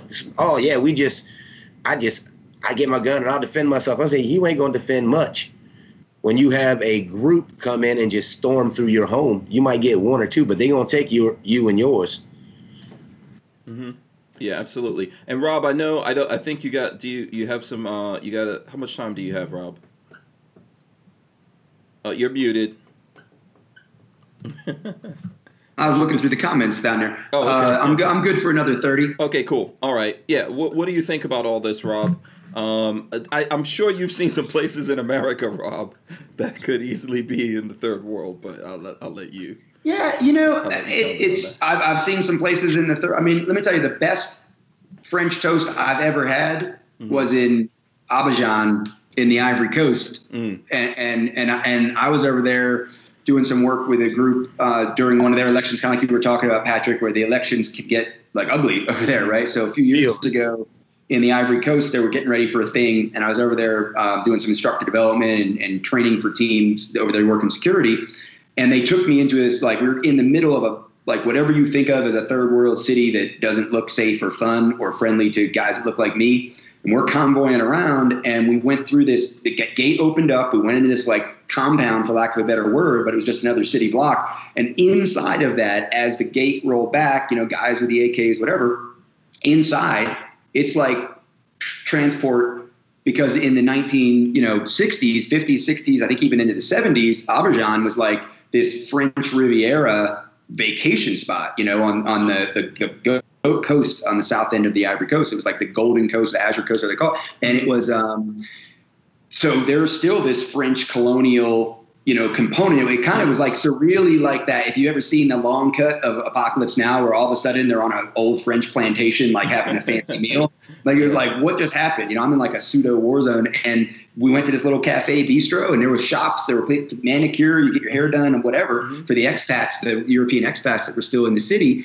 And I just had this amazing, like, vanilla, beautiful caramelized French toast there. And yet on right outside of that, like, I didn't want to just be bebopping around, you know, and we did take in some local stuff. And do I feel like I want to be bebopping around in some places in southern Louisiana? Nope. You know, not without friends. Yeah. Thing, right? Yeah, not as, you know, in Denver and Colorado, it's kind of hard to find something like that, but there's plenty of places back east, down south, out west. You know, I didn't like want to go bebopping around Seattle when the Chop Zone, Chaz Zone, whatever. Like, I didn't want to go, you know, show up and be like, hey guys, I'm here, I just want to take some pictures.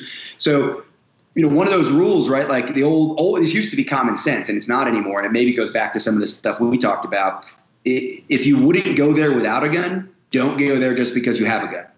And I think that's really, before we talk about these rallies, if you wouldn't go out there and assert your views and your whatever your passion is, your point of view, without a gun, then maybe you shouldn't be down there just because you have a gun. Mm-hmm. And if you feel like, no, I'm not saying don't carry a gun, obviously, right? But you can carry it concealed, because if it's the gun and the plate carrier and the Hawaiian shirt that's making you feel like you are confident enough now to assert yourself, you got problems. I'm a little worried. So but all this to say, I agree 100% that to just kind of cast off, right? Like, oh, it's the third world. If I said that flippantly earlier, what I mean to say is the way we use that term disparagingly, pejoratively, right? When we say that as a negative, and then yet we sort of invite some of that here, that's good. Like, the thing that was going on in June, right? Like, people in Hong Kong, like, where are you guys doing that thing you said you were going to do for freedom? Because the people in Hong Kong are getting arrested for that, and they're looking over here like we're all like, oh no, masks and lockdowns, we're all going to stay home. Yeah. And that's when I was talking about that responsible rebellion. Responsible rebellion doesn't mean putting on a plate carrier and storming the Capitol and demanding that they revoke the mask rules. It just means don't wear a mask and be willing to face the consequences civilly as a civil disobedience act, right? If you own a business, open your business and choose whether or not you want to make people wear masks. That's what responsible rebellion is. It's not making an ass of yourself. Yeah, absolutely. Listen, I'm not wanting to change this, but I think it would be really bad of us to have you on and not talk about the Second Amendment rally. Lola just came in here and told me, seriously, Rob has to get this out. So, Rob, what is it this Saturday? Is that what it is? Okay, do you want to give us the info in a way so that I could probably pull that out, maybe share it for the folks out there who don't know, what is the Second Amendment rally? What are the ways people can participate? What are you doing, etc.? Yeah, so October 24th on Saturday, we have the Second Amendment rally. Now, last year we had a rally on the Capitol grounds in Washington, D.C. We had over 30 speakers. The goal last year was really just to remind everybody inside the gun community to a certain extent, and certainly anybody looking at the gun community from outside, that the gun community is not a caricature. It's not a homogenous group. It's not monolithic. It's not one organization or one speaking point, right? Like, it is not just From My Cold Dead Hands or Shall Not Be Infringed or Guns for Everyone. It's kind of all that, right?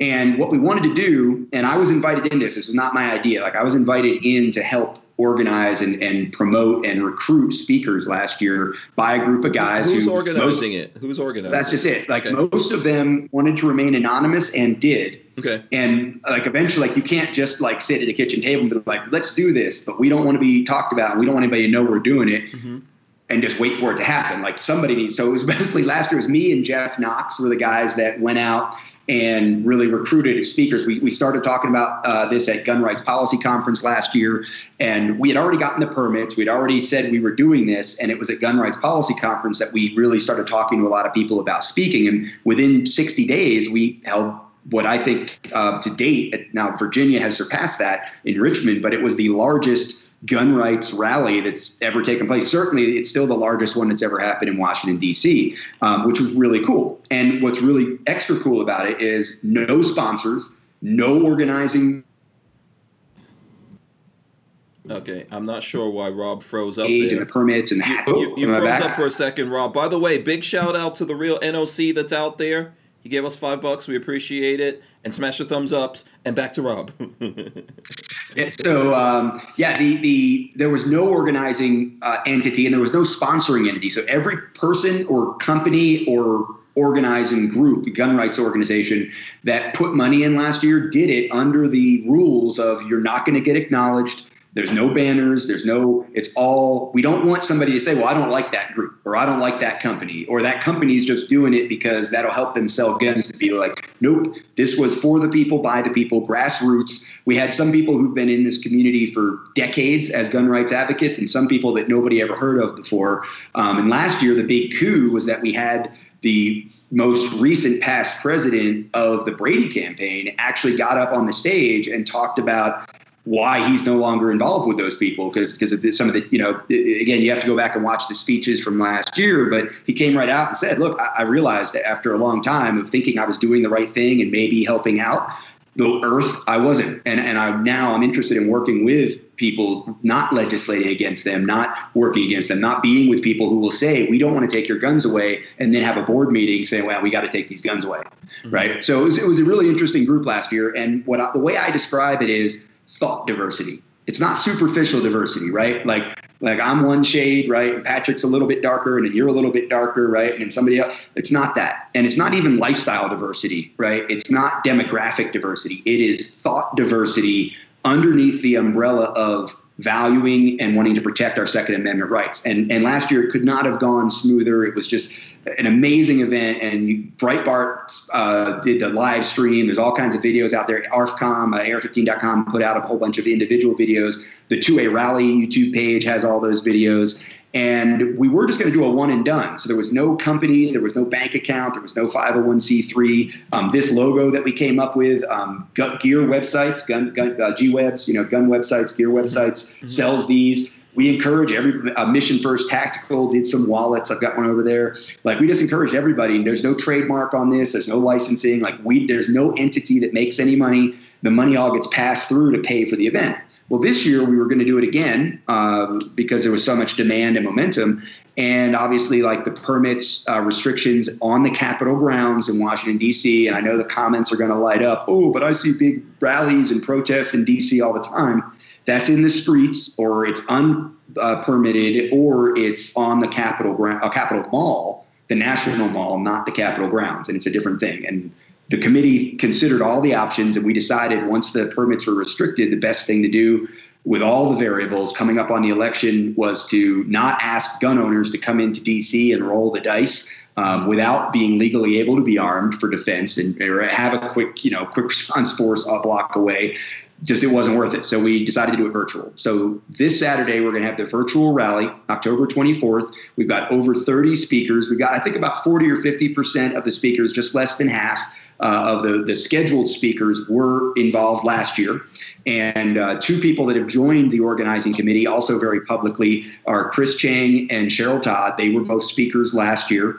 We've got a whole crop of new speakers that are really exciting. Again, a wide range of thought diversity. We've got some unannounced content that's also going to be put out. And what we're doing in Saturday over the course of 3 hours, what we're going to be doing on that day is a live broadcast of the pre-recorded speeches. And not all of it's pre-recorded, but let's say that 90% of the speeches being delivered have been pre-recorded. So if anybody watched Gun Rights Policy Conference, this year was an incredibly successful Gun Rights Policy Conference, all virtual, all recorded.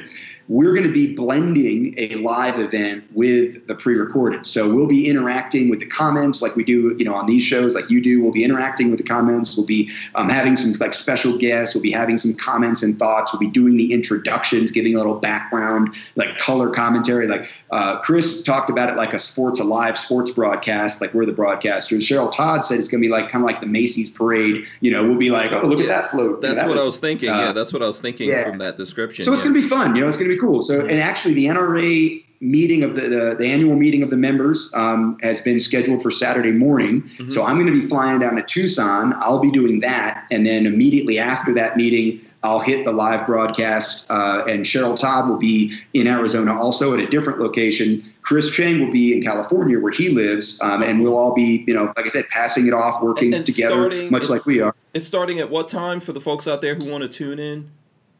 1 o'clock Pacific, 4 o'clock Eastern, okay. And it's going to run for about 3 hours. And like I said, they can go to 2A Rally, at 2A Rally on Instagram. You can go to Rally for Your 2A Rights on Facebook. You can go to secondamendmentrally.com. Is it going to be live on Instagram?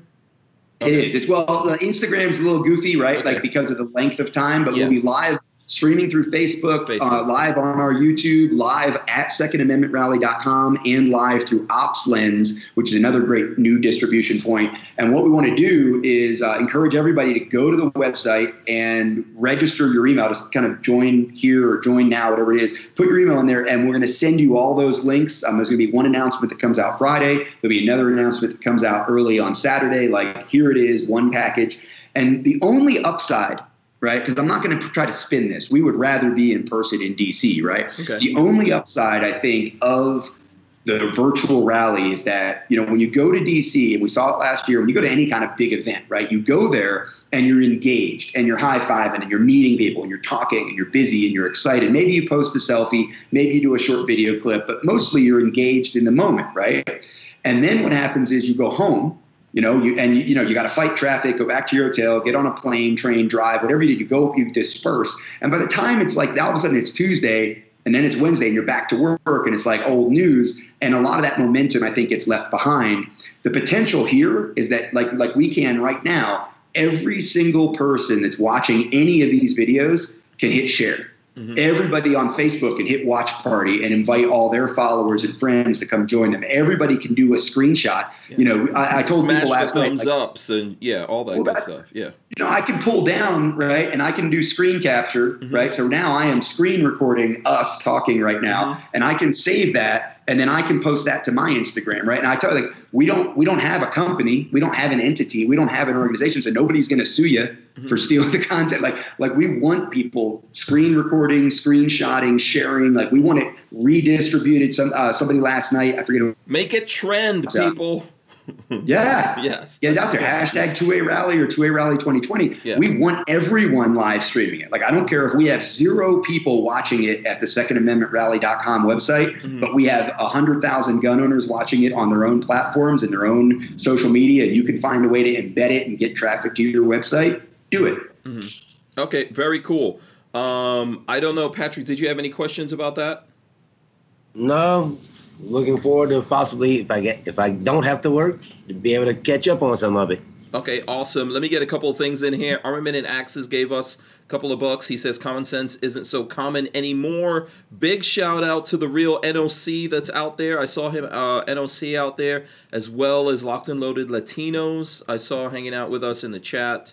Definitely want to get that in. So let me see here. Rob, are there, what's the big points that you want everyone to know about the 2A rally? I know you just went through a whole thing. What's big stuff that you need everyone to know?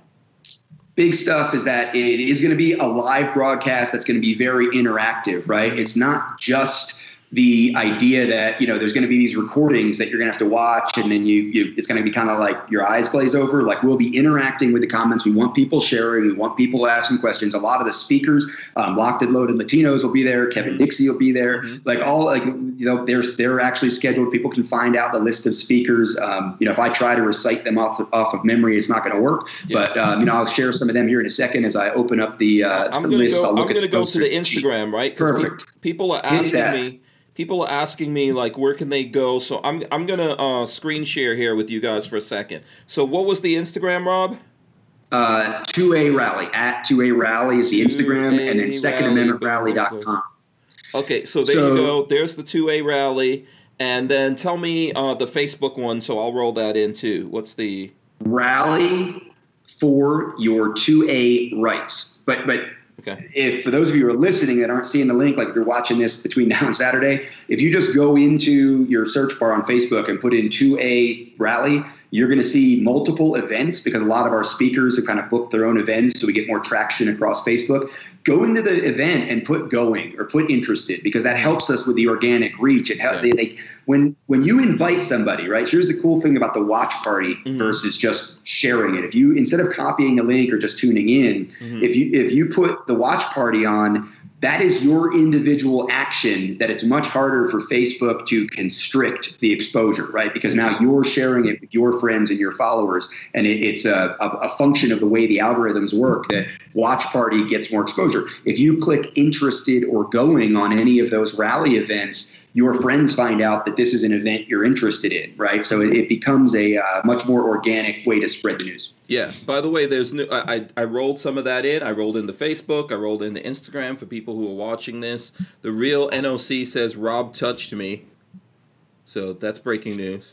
It's, though, he's not complaining. It's a smiley face, right? Is it? I think there's a smiley face there. It's only smiley face when he does it to someone. Let me just say, he was sleeping in my bed on the other side of this wall like 2 weeks ago. Yeah, so, I heard about that. I was in New Mexico with Kevin Dixie, and he mentioned that he was staying up in your crib in Denver, and I was like, what's up? I went through Denver also. Well, yeah, you didn't reach out. Yeah, next time I'm gonna be like, Rob, I want those keys. I've got booking a hotel in Denver. I'm like the free Airbnb for the gun community because I'm only here about 30% of the time. So when I'm back east or I'm traveling around, reach out. So Patrick, if you ever don't park your car out front though. Obviously. Yeah. I got a POS car, so I think it'll be safe. You're good. You never know. You never know. Okay, that's cool. Let's see. I want to make sure. I don't know if you have a hard break or not, Rob. Was there something else we needed to talk about here before you get out of here? I just want to make sure. I don't think so. I told everybody even when I announced it, I'm like, we're supposed to talk about the 2A rally, but Hank always finds a way to make it more interesting than that. It's you. I'm like a squirrel. I'm easily distracted, right? So we're not a good combo for staying focused. No, it's too many. But Patrick's story, that was to me so obviously we got distracted by my truck being stolen while he was dealing with his technical stuff. But Patrick, the other guy, John, the weapon snatcher guy from Seattle, I've talked to him a lot too. Both of you guys, right? To me, you are the guys who absolutely 1,000% prepared to go harder if you needed to. But in the way you acted in those moments with crowds around you, with someone with a gun in their hand, potentially going to cause some havoc, the way you guys asserted yourselves and controlled the environment without escalating it, without, I always say should versus could, right? You would have been justified in dropping that guy if you had a gun. Weapon snatcher John, he would have been justified in pulling his gun out and dropping that guy if he had his gun out and dropping that guy if he needed to. But you realize. Yeah, he froze there for a second. We'll get him back. Yeah, let's see. You never shot him. Are you back, Rob? You've already done something wrong. You froze for a second. So yeah, I'm back. Yeah. To me, especially in law enforcement, unless you get ambushed, that's one thing. But if you were supposed to go arrest somebody and it escalates to the point where you have to shoot them, chances are something may have been missed, right? So the fact that I've been in situations where maybe technically I could shoot somebody justified, whether it was on the job or off, but I didn't, makes that the better choice. The fact that I didn't have to shoot somebody, right? And those guys don't get any kudos either for that restraint. So I hold that as a point of pride. And I look at what Patrick did, I look at what John did, and I say, awesome, man. Thank you for setting the example of someone who's completely capable of higher levels of violence, but didn't need to take it there, recognize that in the moment, and actually controlled and de-escalated a situation that could have been way worse. So I attribute that totally worthy distraction. I attribute that to training from the prison I worked at. I mean, they taught the levels of escalation for use of force. So at that point, I didn't see him aggressing any further. So there was no reason for me to go in hard. So I was able to go in soft, empty hand maneuvers. And he complied. So I had no reason to have to escalate. But a lot of that time, people don't realize you don't have time to think about it. It's just all reaction. And if you don't train regularly, you lose that reaction time. Training, you say? How could you? What? No, listen, I think it is training, but it's also who you are as a person. And one of the things I think is that we need to identify better people for these things instead of just handing them out based on quotas and things like that, right? I know we have a system that works like that, but I think that in the long run, it doesn't really work. We need to figure out a way to do this whole thing that we're doing better. If we're talking about law enforcement in America, you know, and I know people are upset with it. We need better people at doing it. You obviously worked in corrections, and I think that, and from what you said even earlier in this, it seemed like when you don't see that as a negative experience, which, you know, I've talked to people as a negative experience. I'm not saying it was all fun for you to do that thing. I know Kevin Dixie also did some of that. It's really important to have the right people doing things, you know. To me, that's what's going on. Let me get a couple of things in here. I don't know if Rob's still here or not. Where is he? Where did Rob go? There he goes. Okay, there you go. So listen, Rob, let me, I just want to get this comment in from Kevin Dixie. Kevin Dixie says, Rob deserves more recognition for what he's doing for our rights. I 100% agree with that. I think as long as I've been doing this, I've known you, Rob. I don't think, you know, in the beginning, I used to look at you as this guy in suits just zipping through SHOT Show, you know. And the first time I actually met and started talking to Rob, I realized this is a cool dude right here. He's a good guy. He's not super judgmental. He doesn't get all up on a high horse, even though he could put on that suit and look all business. He can get down in the dirt with people. And I agree with what Kevin Dixie is saying. I don't think you get enough recognition for all the things you're doing for the community. Sometimes people get mad at you and hate on you. You know, when I know that where you're coming from, you're just trying to challenge all of our minds and make us, you know, think outside of the box and all of that. And I really wish that people saw the complete you more versus what we see, you know, like there's people just taking little fragments and pieces of who and what you are. What do you think about that? It is. I do appreciate it. It is. Cindy Lou appreciates it. I appreciate it. It is, you know, it's funny to me. Like for example, like her. Like someone's gonna say, "Oh, Rob put his 5-year-old on YouTube just to get like extra likes." You know, he uses it. Like somebody threw that out a couple weeks ago. Really, that's so crazy. You're just a good dad. Your child wanting to hop up in your lap. I know the drill. It happened. Wait. So with the, I do, I will tell you that like I was doing a podcast with Sandhill Shear last night and a bunch of us were talking. I don't go in the mirror and wonder if I'm doing good or wonder if I'm making a difference or wonder, like, it just doesn't even occur to me. Like I know based on public feedback, the overt feedback over the last couple of decades, and certainly a lot of the private interactions, what I wonder is like, how can I do it better? How can I do more? And there's a very, very fine line for some people. And for me, it's this chasm of gray area between pushing forward to do as much as you can without regard for how some of those things you're doing might anger or offend or confuse some segment of the audience, right? And then the other side is you just only do the things that aren't going to get you the negative attention, right? Mm-hmm. And unfortunately, what happens, I think a lot of people choose their clique. And they say, okay, I'm going to appeal to this group, and this group's going to love me, and I'm just going to cast off everybody else as haters. Well, what I end up with is like I was talking to one of the parents in Cindy Lou's school today at the playground after school. I picked her up. We all went to the park, and I was wearing this shirt. So he asked about like the gun thing, and kind of like the curiosity question. You're like, oh, what's up with the gun thing? And where it got to is, wow, man, you must have like the most frustrating job in the world. Mm-hmm. Looks like we Rosie. Yeah, we'll get you health side. Go ahead. And are you guys there? Yep, we're here. Yeah, we're here. Okay. I was talking about Walk the Talk America. Yeah, someone was asking you about the shirt you were saying. Yeah, like so they were asking about the shirt because it was one of the parents who's not a gun guy, but he's like, I'm the only guy in my circle of friends that really doesn't have a gun or doesn't hunt or whatever, but I don't know anybody who works in the community. And I said, oh, yeah, well, that's what I do. And then I was talking about the advocacy stuff. And the advocacy stuff is really, I do walk that line, right? I mean, like, for example, we talked about Dan Gross coming to the rally. Well, a lot of people got that instantly. They're like, wow, what a coup that you just got the former president of the Brady campaign to come to a Second Amendment rally and talk on our behalf and like respectfully and reach out and kind of offer that like hand of cooperation and conversation.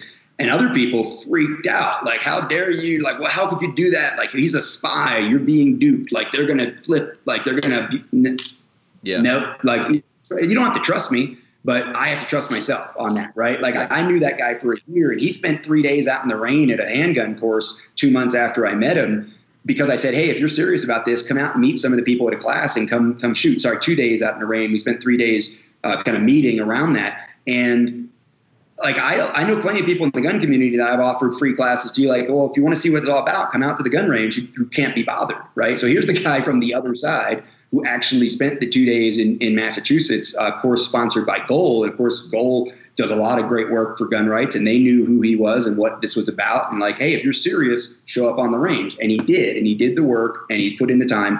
And it was 13 months later that he took that stage. Mm-hmm. And that was sort of the coming out party. Well, the people that want to say like, oh, I'm a traitor because I'm working with the former president of Brady campaign, like that's like, I can't help you. Like, I'm not going to not take that opportunity to let this guy meet real people in the gun community and speak his truth to the gun community based on what he saw and what he was frustrated with and what he thought was a better path in life to really reduce negative outcomes of guns was working with gun owners instead of against them. That's an important message that needs to be shared. And I do that fully knowing that I'm going to get attacked. You're going to get hate. Let me guys, go ahead. You know what I'm saying? Like, that's not the motivation. So I appreciate you saying that, but you also have to know that for every one of those, negative comments or snipes or whatever, I've had hundreds, if not thousands, of positive interactions from this community and from outside of this community, to include the conversation I had today at the park, because of the work I do and because of people like you helping me share it, and the people that like Chris Chang and Cheryl Todd and Kevin Dixie and Locked and Loaded Latinos, Rolo and Johanna, that those people who are working with me and collaborating with me to be positive and make Earth better, like that's where the payoff is. And almost zero moments get spent worrying about the snipes. It's just not. I agree with that. One last quick question, and then we're letting you out of here. If you can give us a quick answer. I don't know if that's possible, but here's the question. Is it possible, or you got to go right now? Let's do it. Okay. Brian Quick says, is there any evidence pro 2A advocacy has had a direct impact on the 2A, on the Second Amendment?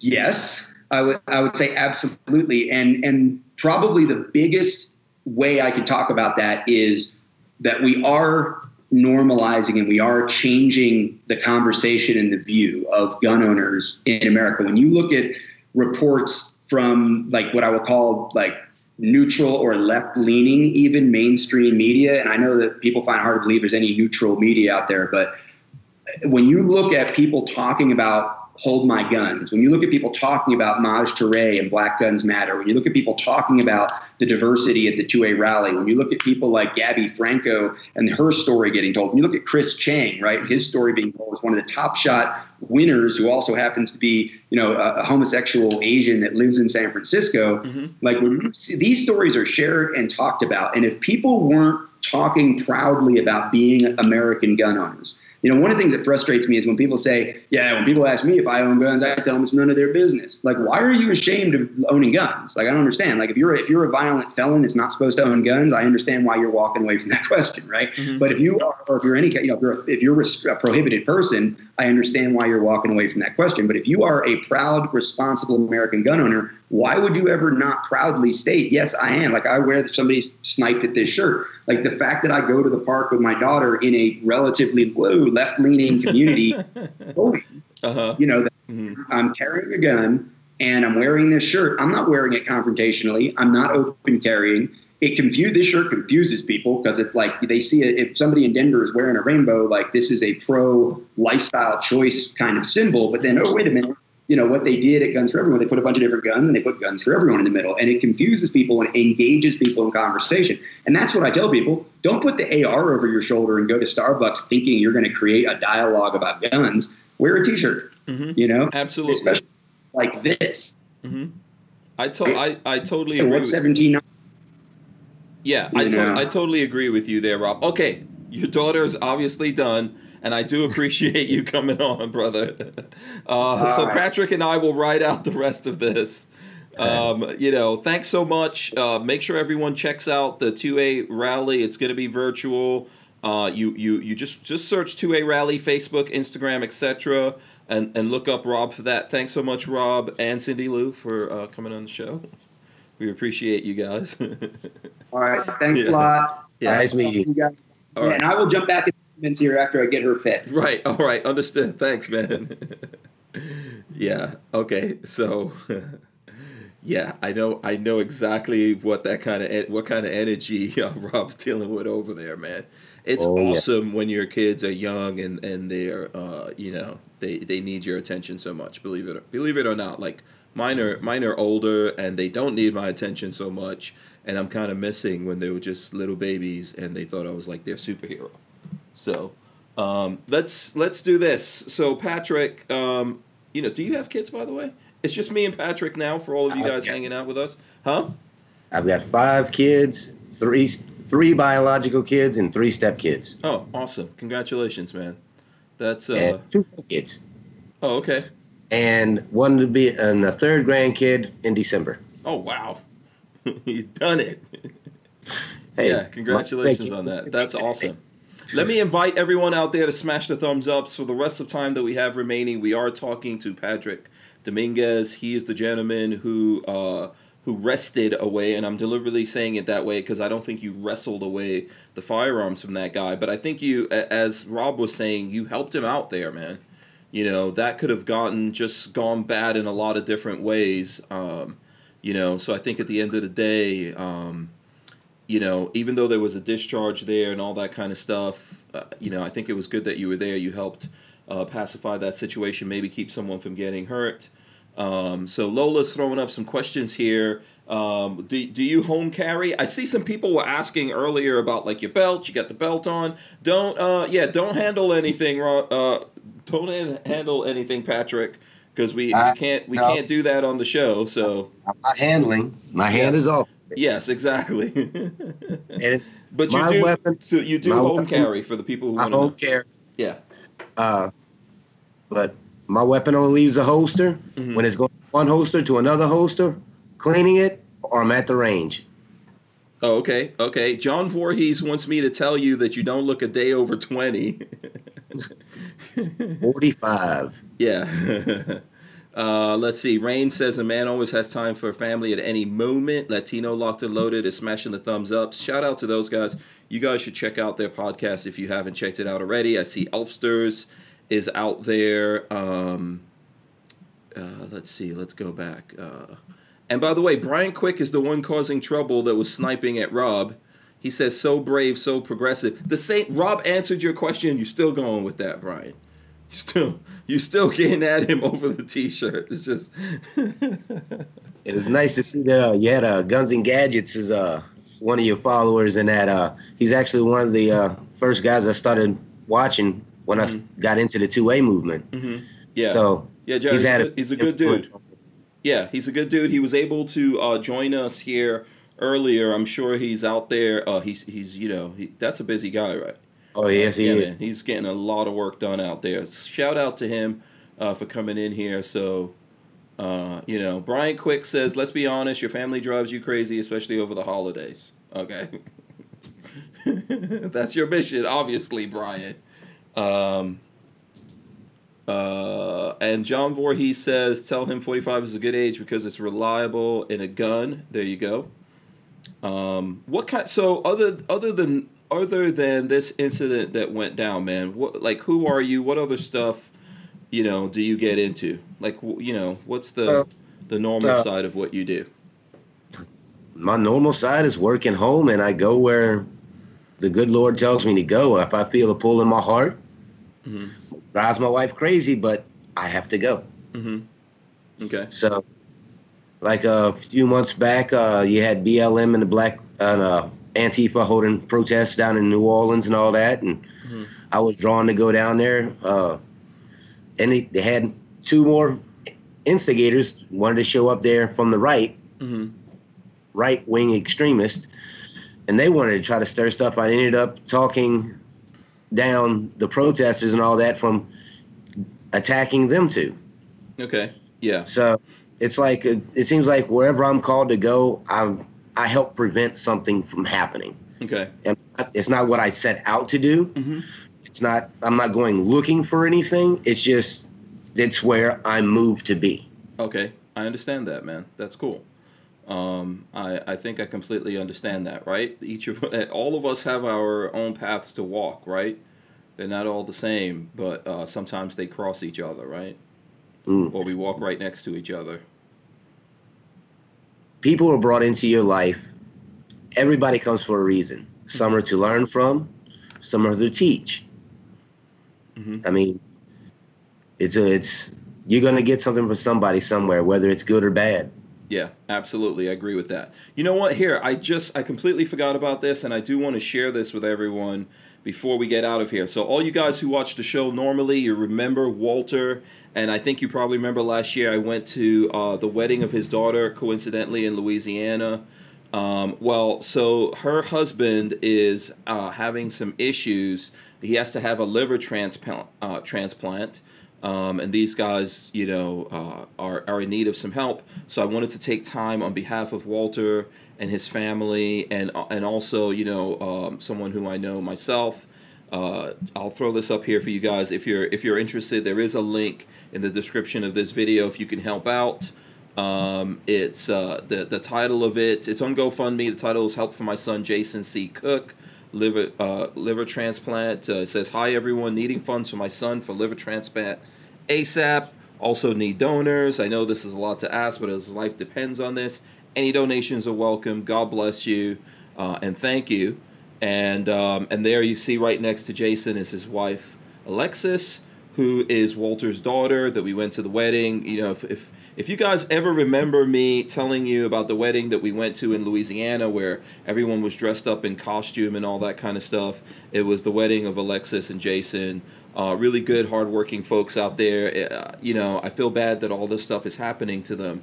So if anyone out there can help in any way, even if it's just like helping us share this GoFundMe, it would really be appreciated if you could throw it up on your social media or anywhere else. So Lola, I think, is throwing up a link in there if you guys want to check that out. And Latina Locked and Loaded says praying for Walter and his son.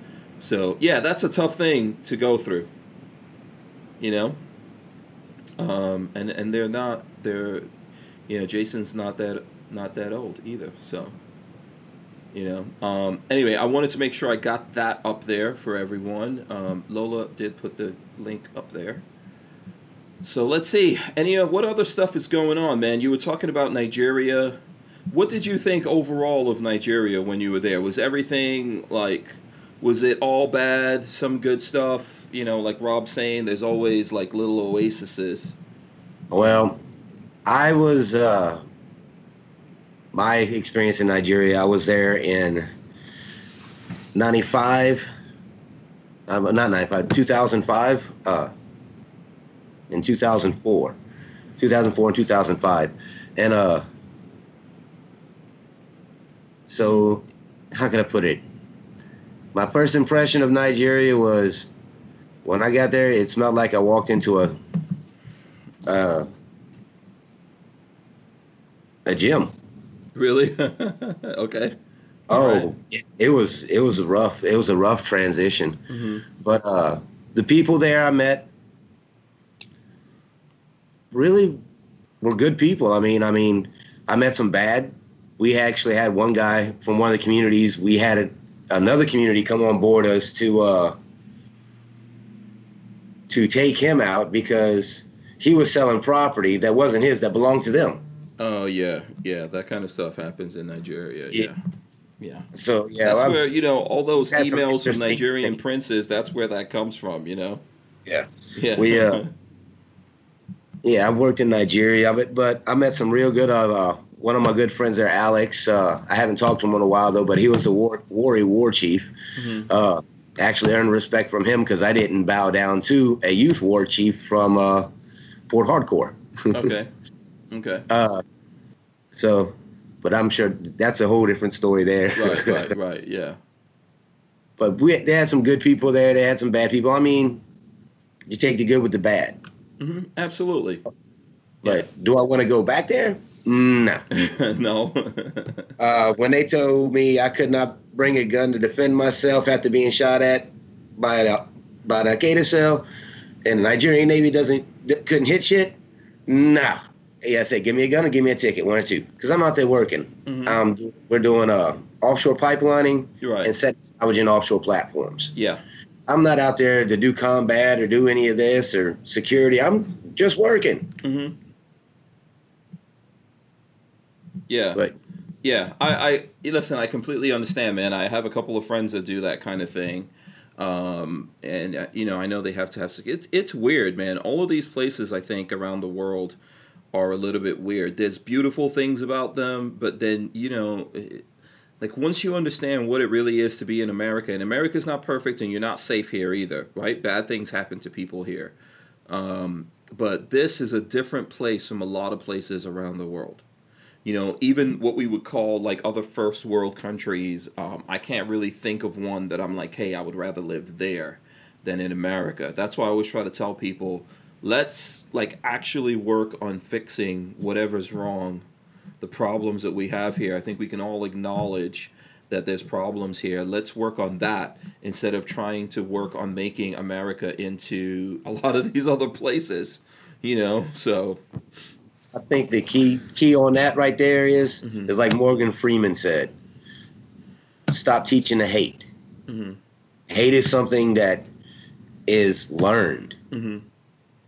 I know down here in the South, in the black community primarily, the hate is taught by the family and by the kids, the peers. I mean, if you got a black kid and they got a bunch of white friends, and they're trying to get away from that culture to better themselves, then the blacks in the community attack them. Yeah. So I mean, it's a culture thing. It's not a race thing. It's because you got the same thing. You got white people doing the same thing. Hispanics do the same thing. We stop teaching to hate and come together as one people, one nation, instead of African American, Asian American, Hispanic American. That's why I say I'm half Mexican, I'm half Irish, but I'm 100% American. Amen. And listen, there's nothing wrong with having our culture from different places. I think that where we run into a problem is if we're here in America, there's a reason why we're here, why we prefer to be here. So you can preserve your culture and all those great, beautiful things about the country or the background that you come from racially or whatever, but you don't have to tear down the good things about what America is. If anything, you should try to shore that up and lift that up and make it better for your children and your grandchildren and those people who live in the world after you, you know? This is really the way that it should be instead of, you know, I see, like, I don't know, it distresses me sometimes when I see something bad happens to America or Americans and there's people out there celebrating it like, you know, like you would expect in some foreign country that hates us, and when something happens, they're out in the streets screaming and shooting off guns because they're happy something bad happened to America, and there's people here that do that same thing, and it's too bad, you know, because we're all going to suffer from that, so... Yeah. Listen, I know we crossed over the 9 o'clock hour here. You've already done 2 hours. I think it was a good conversation. I look forward to having you on here again if you're up for it. Anytime, man. Just give me a heads. Absolutely. So for the folks out there who are watching this, discovering you here for the first time, you know, do you prefer to be private, or is there somewhere that if people want to communicate with you that they could do that? I mean, I'm on Facebook. Okay. I mean, like I said, this is my first time doing anything on Skype. So, okay. You on Facebook and you looking for me, just when you send me if you send me a friend's request, because it's private. Make sure you tell me where you, because I'm gonna ask where you know me from. I don't just put anybody on there. So I want to know. And I'll give you a chance. He said you saw me from the show. Awesome. So thanks. So for anyone out there who is interested, please do that. Patrick Dominguez, I really appreciate you coming on. I appreciate Rob Pincus for joining us as well. All the other folks out there. I hope you guys smash the thumbs up. Patrick, stay right there. Don't go anywhere. Big shout out to Harry's Holster. We're going to wrap this up right now. If you guys want to support us, go to hankstrange.com. And you can find all the different ways to do that there. I'm going to roll in the end right now. Stand by. Boom. All right, so make sure you guys subscribe to the channel here. Ring the bell. That's especially important if you want to be notified whenever we go live. We are going to pull out the audio from this and every podcast and throw it up on iTunes and other places that you get your audio podcast from. As I've said many times before, if there's anyone out there from NFAC or any other organization or whatever, we talked about you. If you're in Nigeria or something like that, unless you're not trying to run a game on us, hit me up and we'll consider it. Patrick, you basically just reached out to me, right? You didn't know me. No, well, I reached out to you. I didn't know you. Yeah. I wanted to clarify this. Like, I'm not a cop. I get accused of that all the time, but I'm not. Yeah, I appreciate it, brother. I'm going to give you the last word, Patrick. What would you like the folks out there to know? What are your last words, sir? Hey, love your neighbor. Look out for each other. One thing I've seen lately is more and more people are turning a blind eye to their neighbors, not paying attention to what's going on around them, letting bad things happen to good people. Be that person to step up. We are each other's brother's keepers. Cops can't be there all the time, so we got to look out for each other. We want to be safe. Make everybody safe. Amen. Do unto others as you would have them do unto you. I appreciate that. All right, brother. Peace out. Thanks so much. Stay right there. We're out of here, guys. We'll see you soon. Peace.